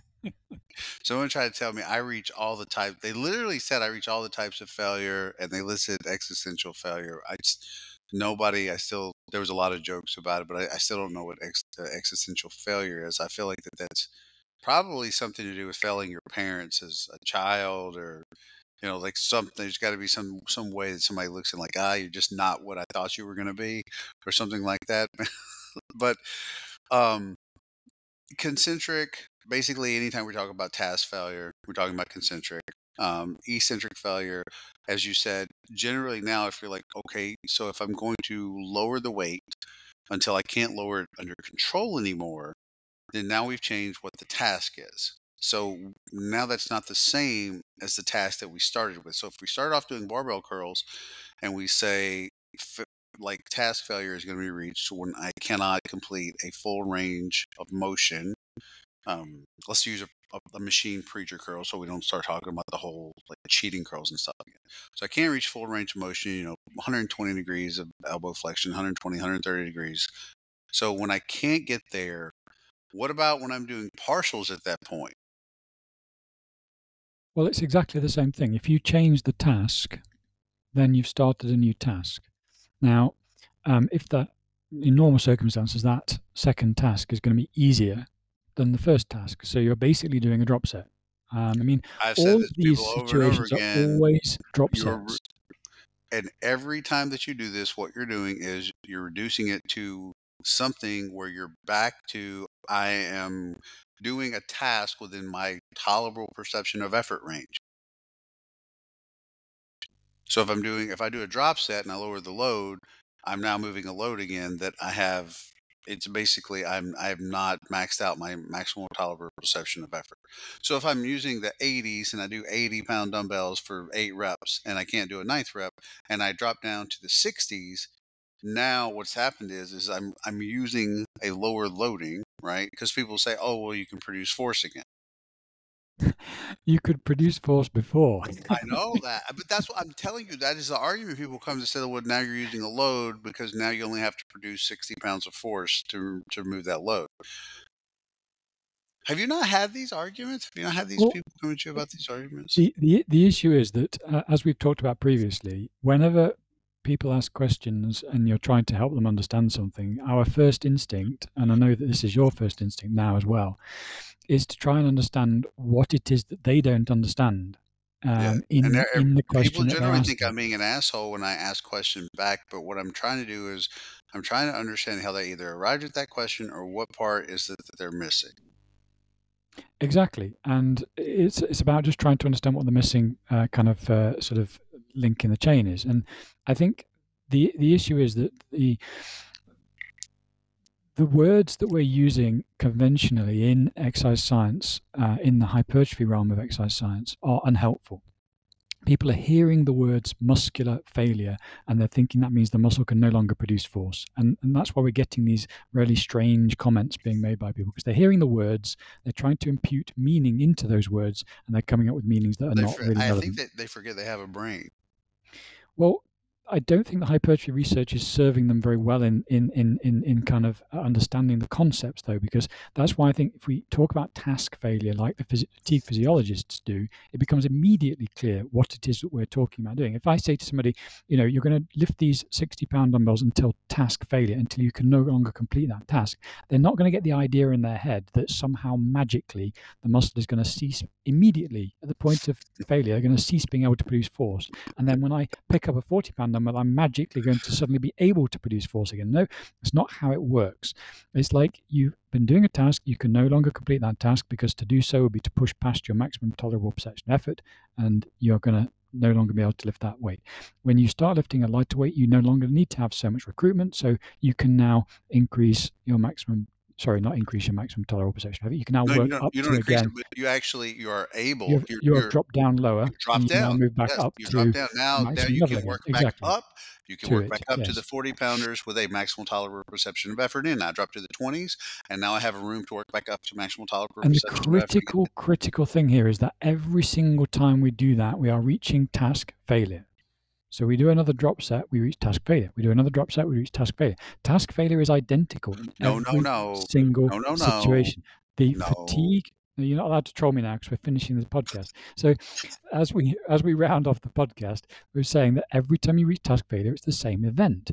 The difference is that the external task is different, and the fatigue mechanisms are therefore going to be different because they're going to correspond to that new task that we're doing. If we switch from a normal strength training to lengthened partials, or if we switch from normal strength training to eccentric only, or we do something that shifts the nature of the contraction mode very, or the range of motion very in a very pronounced way, then we're going to shift the fatigue mechanisms quite dramatically. We're going to shift from the normal fatigue mechanisms that occur during strength training to something that's much more calcium ion related in those long partials, or in those lengthened partials, or in those eccentric onlys, because those are the types of fatigue mechanisms that predominate in those situations. If we switch from drop sets, doing a drop set, if we switch from a heavier load to a lighter load, again, we're going to switch from fatigue mechanisms that are slightly different in each case. But fundamentally, task failure is identical in every single situation. Every time you do something to make it easier thereafter, whether it's reduce the range of motion or load or whatever, all we've done is we can reduce motor unit recruitment requirements, and then we can work back up to maximal tolerable perception of effort. And if people kind of understood that very I consider that a simple concept. I do. I consider that a simple concept, because there are multiple moving parts in there, sure. But that's a simple concept. Each time you change something to make it easier so that you can continue, you're asking less motor unit recruitment in those standpoints, and then you increase your ability to work back up again to the maximal tolerable perception of effort.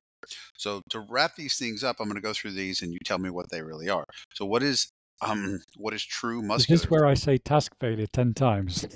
What is, if you want to, what is? We haven't rehearsed this. What is true muscular failure?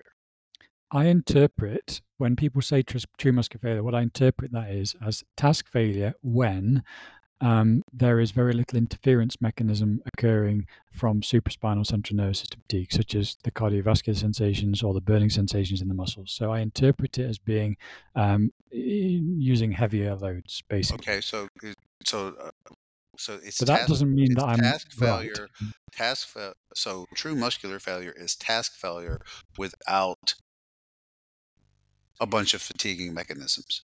It's without a lot of. I'm trying to interpret what this is being used as. I don't like the term true muscular failure because I think people interpret it in a way that is incorrect. Muscles can't produce force anymore. That's what they say, right? So when I hear it, I'm hearing is people trying to identify a scenario when there's very little interference with the motor unit recruitment signal. That's what I'm hearing. Ooh, you know what? Okay, so true muscular failure is task failure with minimal amounts of fatigue interference. So at the CNS level, I would probably go as far as to specify. But again, please don't use this terminology. If you're listening to this, please don't use this terminology because it's horrible. It's really unhelpful. But ultimately, what I'm hearing is that people are trying to get to a point where I'm literally in a position in this podcast where I'm trying to play all the people online. That's what I'm having to do, right? So true muscular failure is essentially task failure. What you and I are trying to do here, so as you said, don't go repeat that we said this shit, because that's not the point. When you hear true muscular failure, what most people are trying to get at is that you're getting to task failure without metabolite accumulation, without. No, you can't do that. What I'm getting at is that it's the CNS. We're reaching task failure, but we've got very little interference effect from the supraspinal CNS fatigue mechanisms like the That's cardiovascular. What I said. No, you mentioned metabolites. You can actually have metabolites in the muscle and still not have the threshold necessary to trigger supraspinal CNS fatigue. That's just a technicality. Yes, but it's an important one. When there is you have to get to the threshold of metabolite accumulation to where there's afferent feedback getting back to supraspinal fatigue. Yes, absolutely. You still have metabolite accumulation that's occurring in the muscle. It's you just can't really not have that. Yeah, you can't really not have that. It's just that when we talk about it in the way that it creates an interference mechanism in terms of fatigue, it has reached a threshold that it is now giving afferent feedback to the sensory part of the brain that says, "Hey, I don't like this." So when people talk about, so true muscular failure is essentially hitting task failure with the minimal amount of fatiguing mechanisms interfere. You don't like that definition. I don't, because I think we should focus on the CNS, because I think it really is about CNS interference rather than the muscle, because you can have all kinds of strange things. So true muscular failure is task failure with minimal amount of central nervous system fatigue. Yes. Fatigue. That's what I'm hearing when I hear people talk about it. What is mechanical failure? I really don't think that. I think people are interpreting it as the same as true muscular failure. I think that's what I'm hearing when people use that word.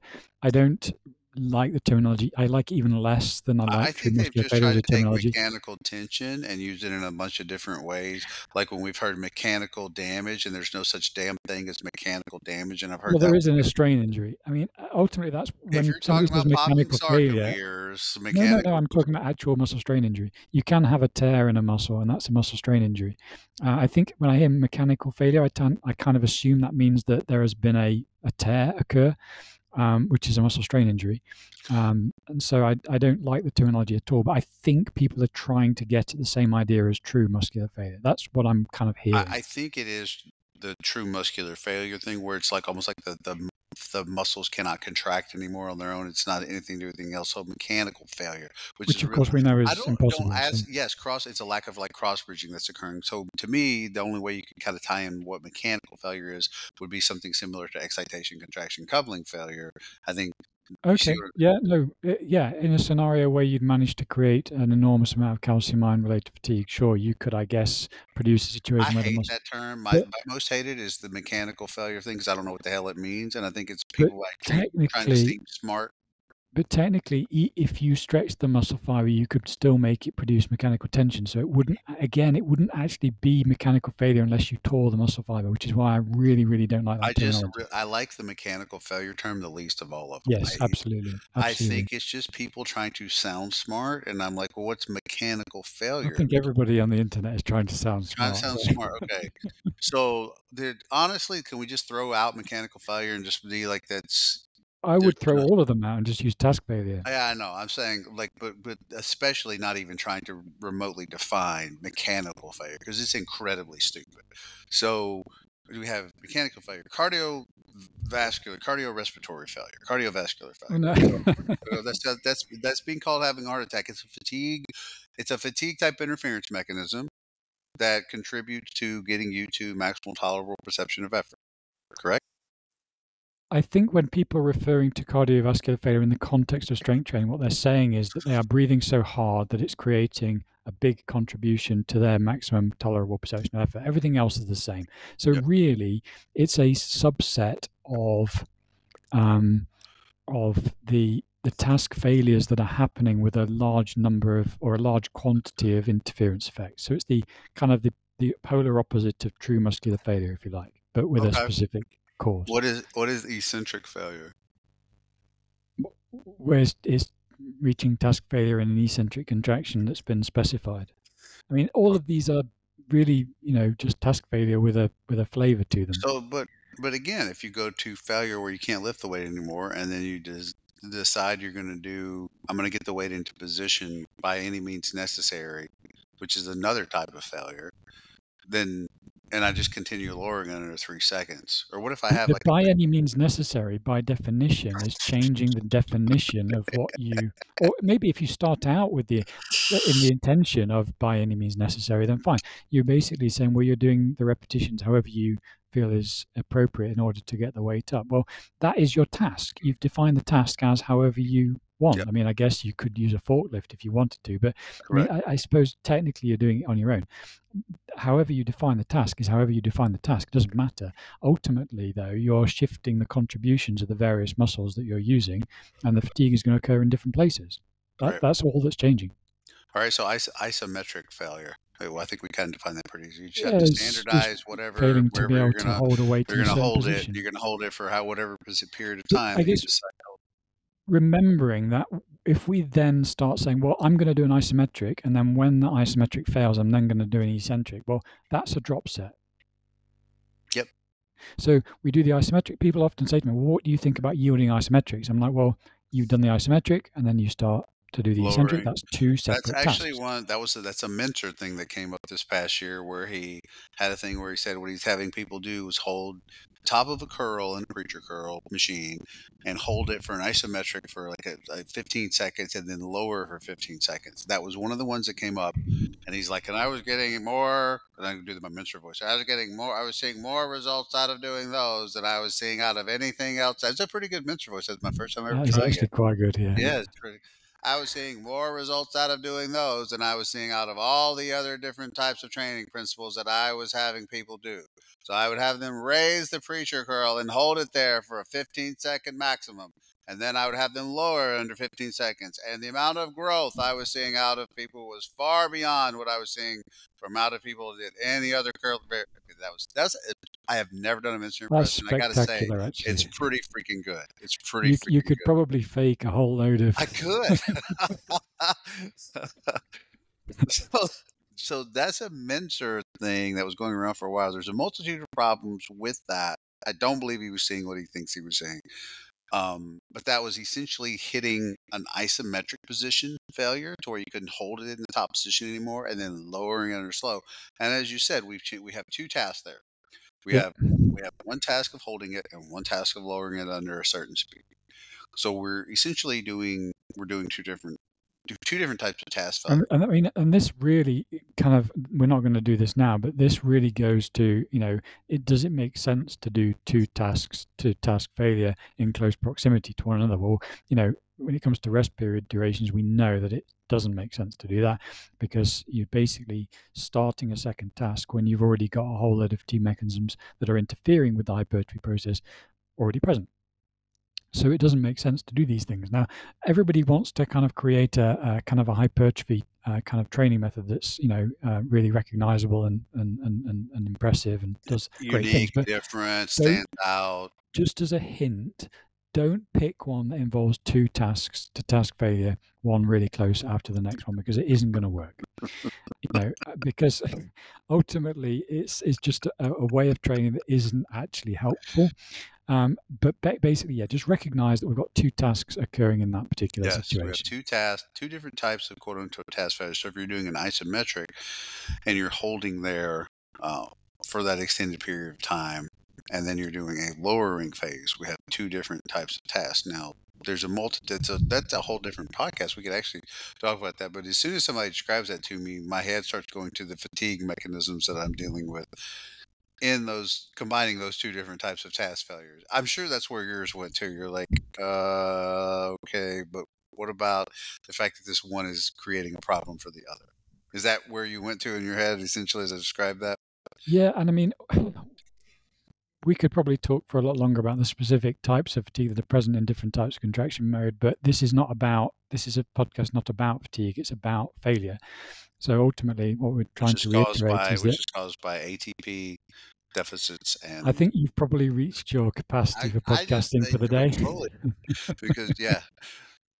So what was the other one that I missed? There was one that I missed. Well, Non-tech I think some people talk about psychological psychological failure. rationales, Isn't that just what we talked about this whole time with but basically? every single task failure event is psychological, because it's always about reaching a maximum tolerable perception of effort. There is no other way of failing that we So know of. let me ask you a question then. So if there's 1,000 pounds loaded on the bar, why can't you pick it up? If it's not about the muscles producing force. Shouldn't you be able to pick up why can't you pick up 1,000 pounds?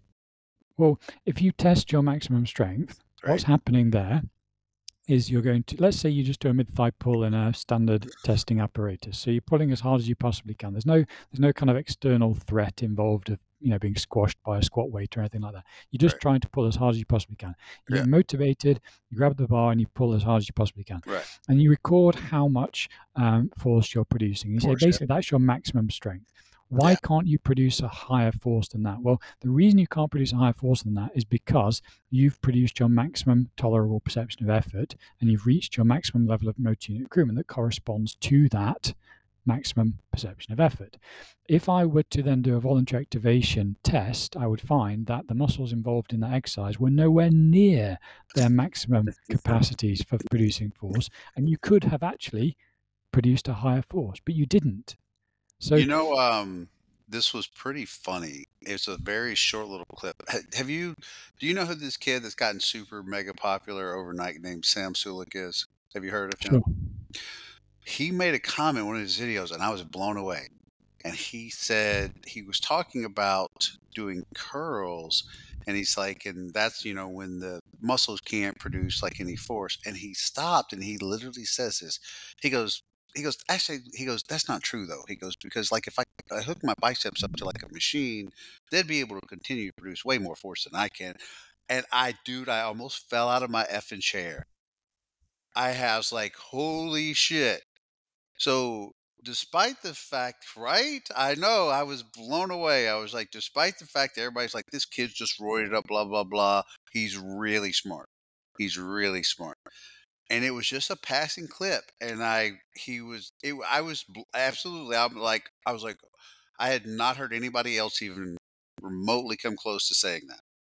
But he says stuff in his clips here and there where I will be like, Sam actually is very smart.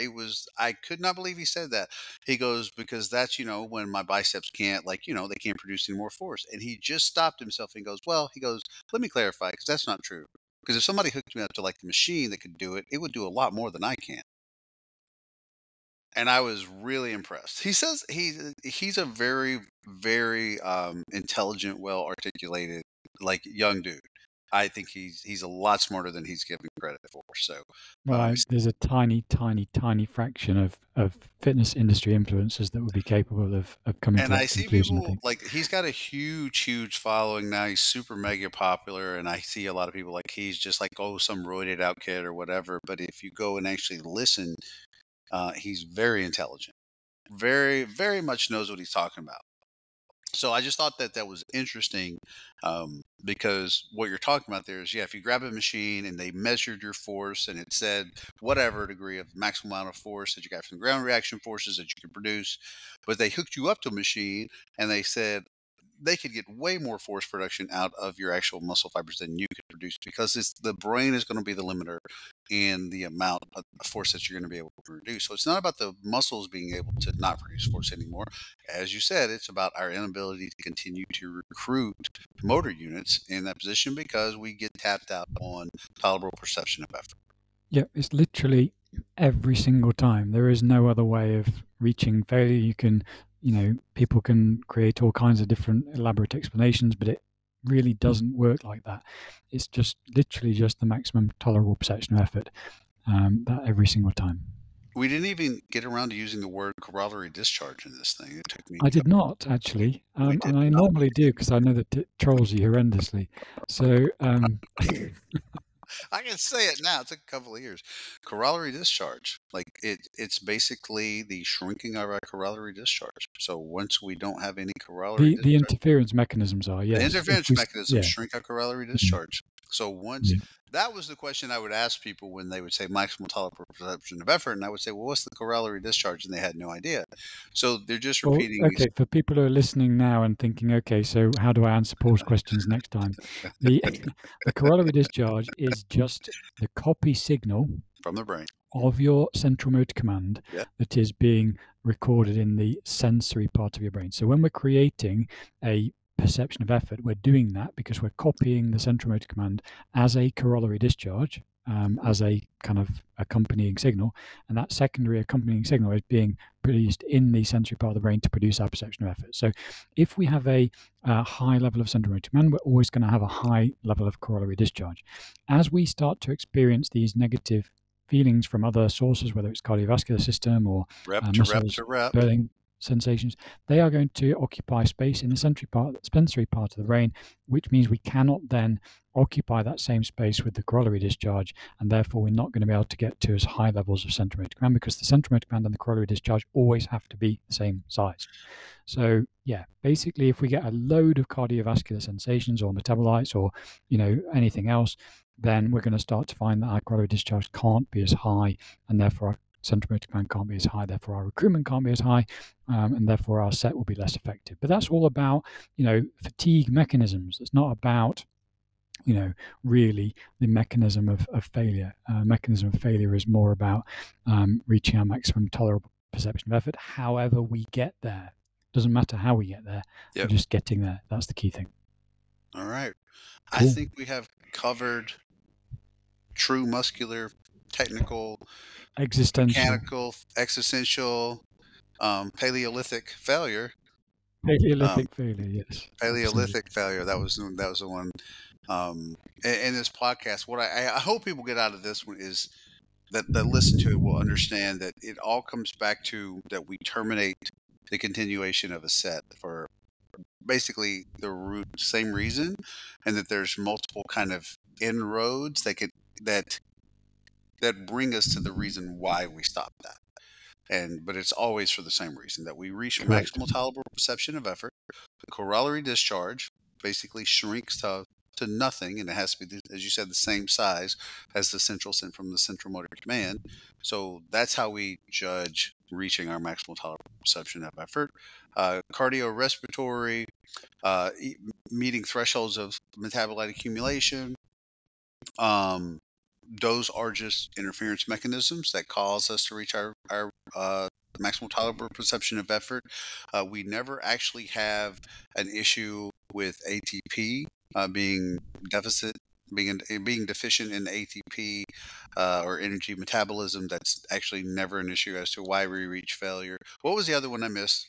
What was there? There was another one, wasn't there? We talked about technical and Technical or form task failure essentially means that we've now changed the task. That if we change the If we go past technical failure and start doing other stuff where we try to make the weight go up by any other method, then yeah, we've kind of changed the task. or not But if we only that, but stop we've also because identified that there's a stability limiter, usually in within those. but again, we're talking about mechanisms of fatigue that contribute ultimately to us reaching a maximum tolerable perception of effort. But again, task failure is always the same. It's just that we've reached our maximum tolerable perception of effort. Yep. I wonder how many people are going to now feel like their whole world was shattered because last one. How do you go past failure? What's past failure? What Well, is you've just changed the beyond task. beyond Every failure? single time people talk about No. this, I they've hit changed the task. failure. I hit failure. Somebody helps me with force reps. You just changed the task. It's a drop set. It's a drop set. You know what's wild is almost everything you do is a drop set. Anytime you do that kind of stuff, it's what we just talked about. You're changing it so that we've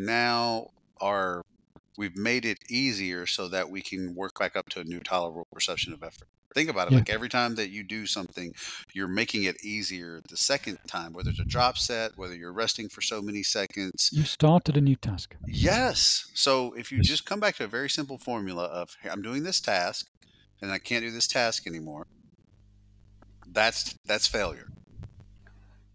What's podcast task failure? I think I've reached podcast task failure. We are now at podcast task failure. Until next time, that is me and Chris Beardsley for how to be a failure in life, and we'll see you in a few weeks. Okay, thanks, Paul. See you later, bud.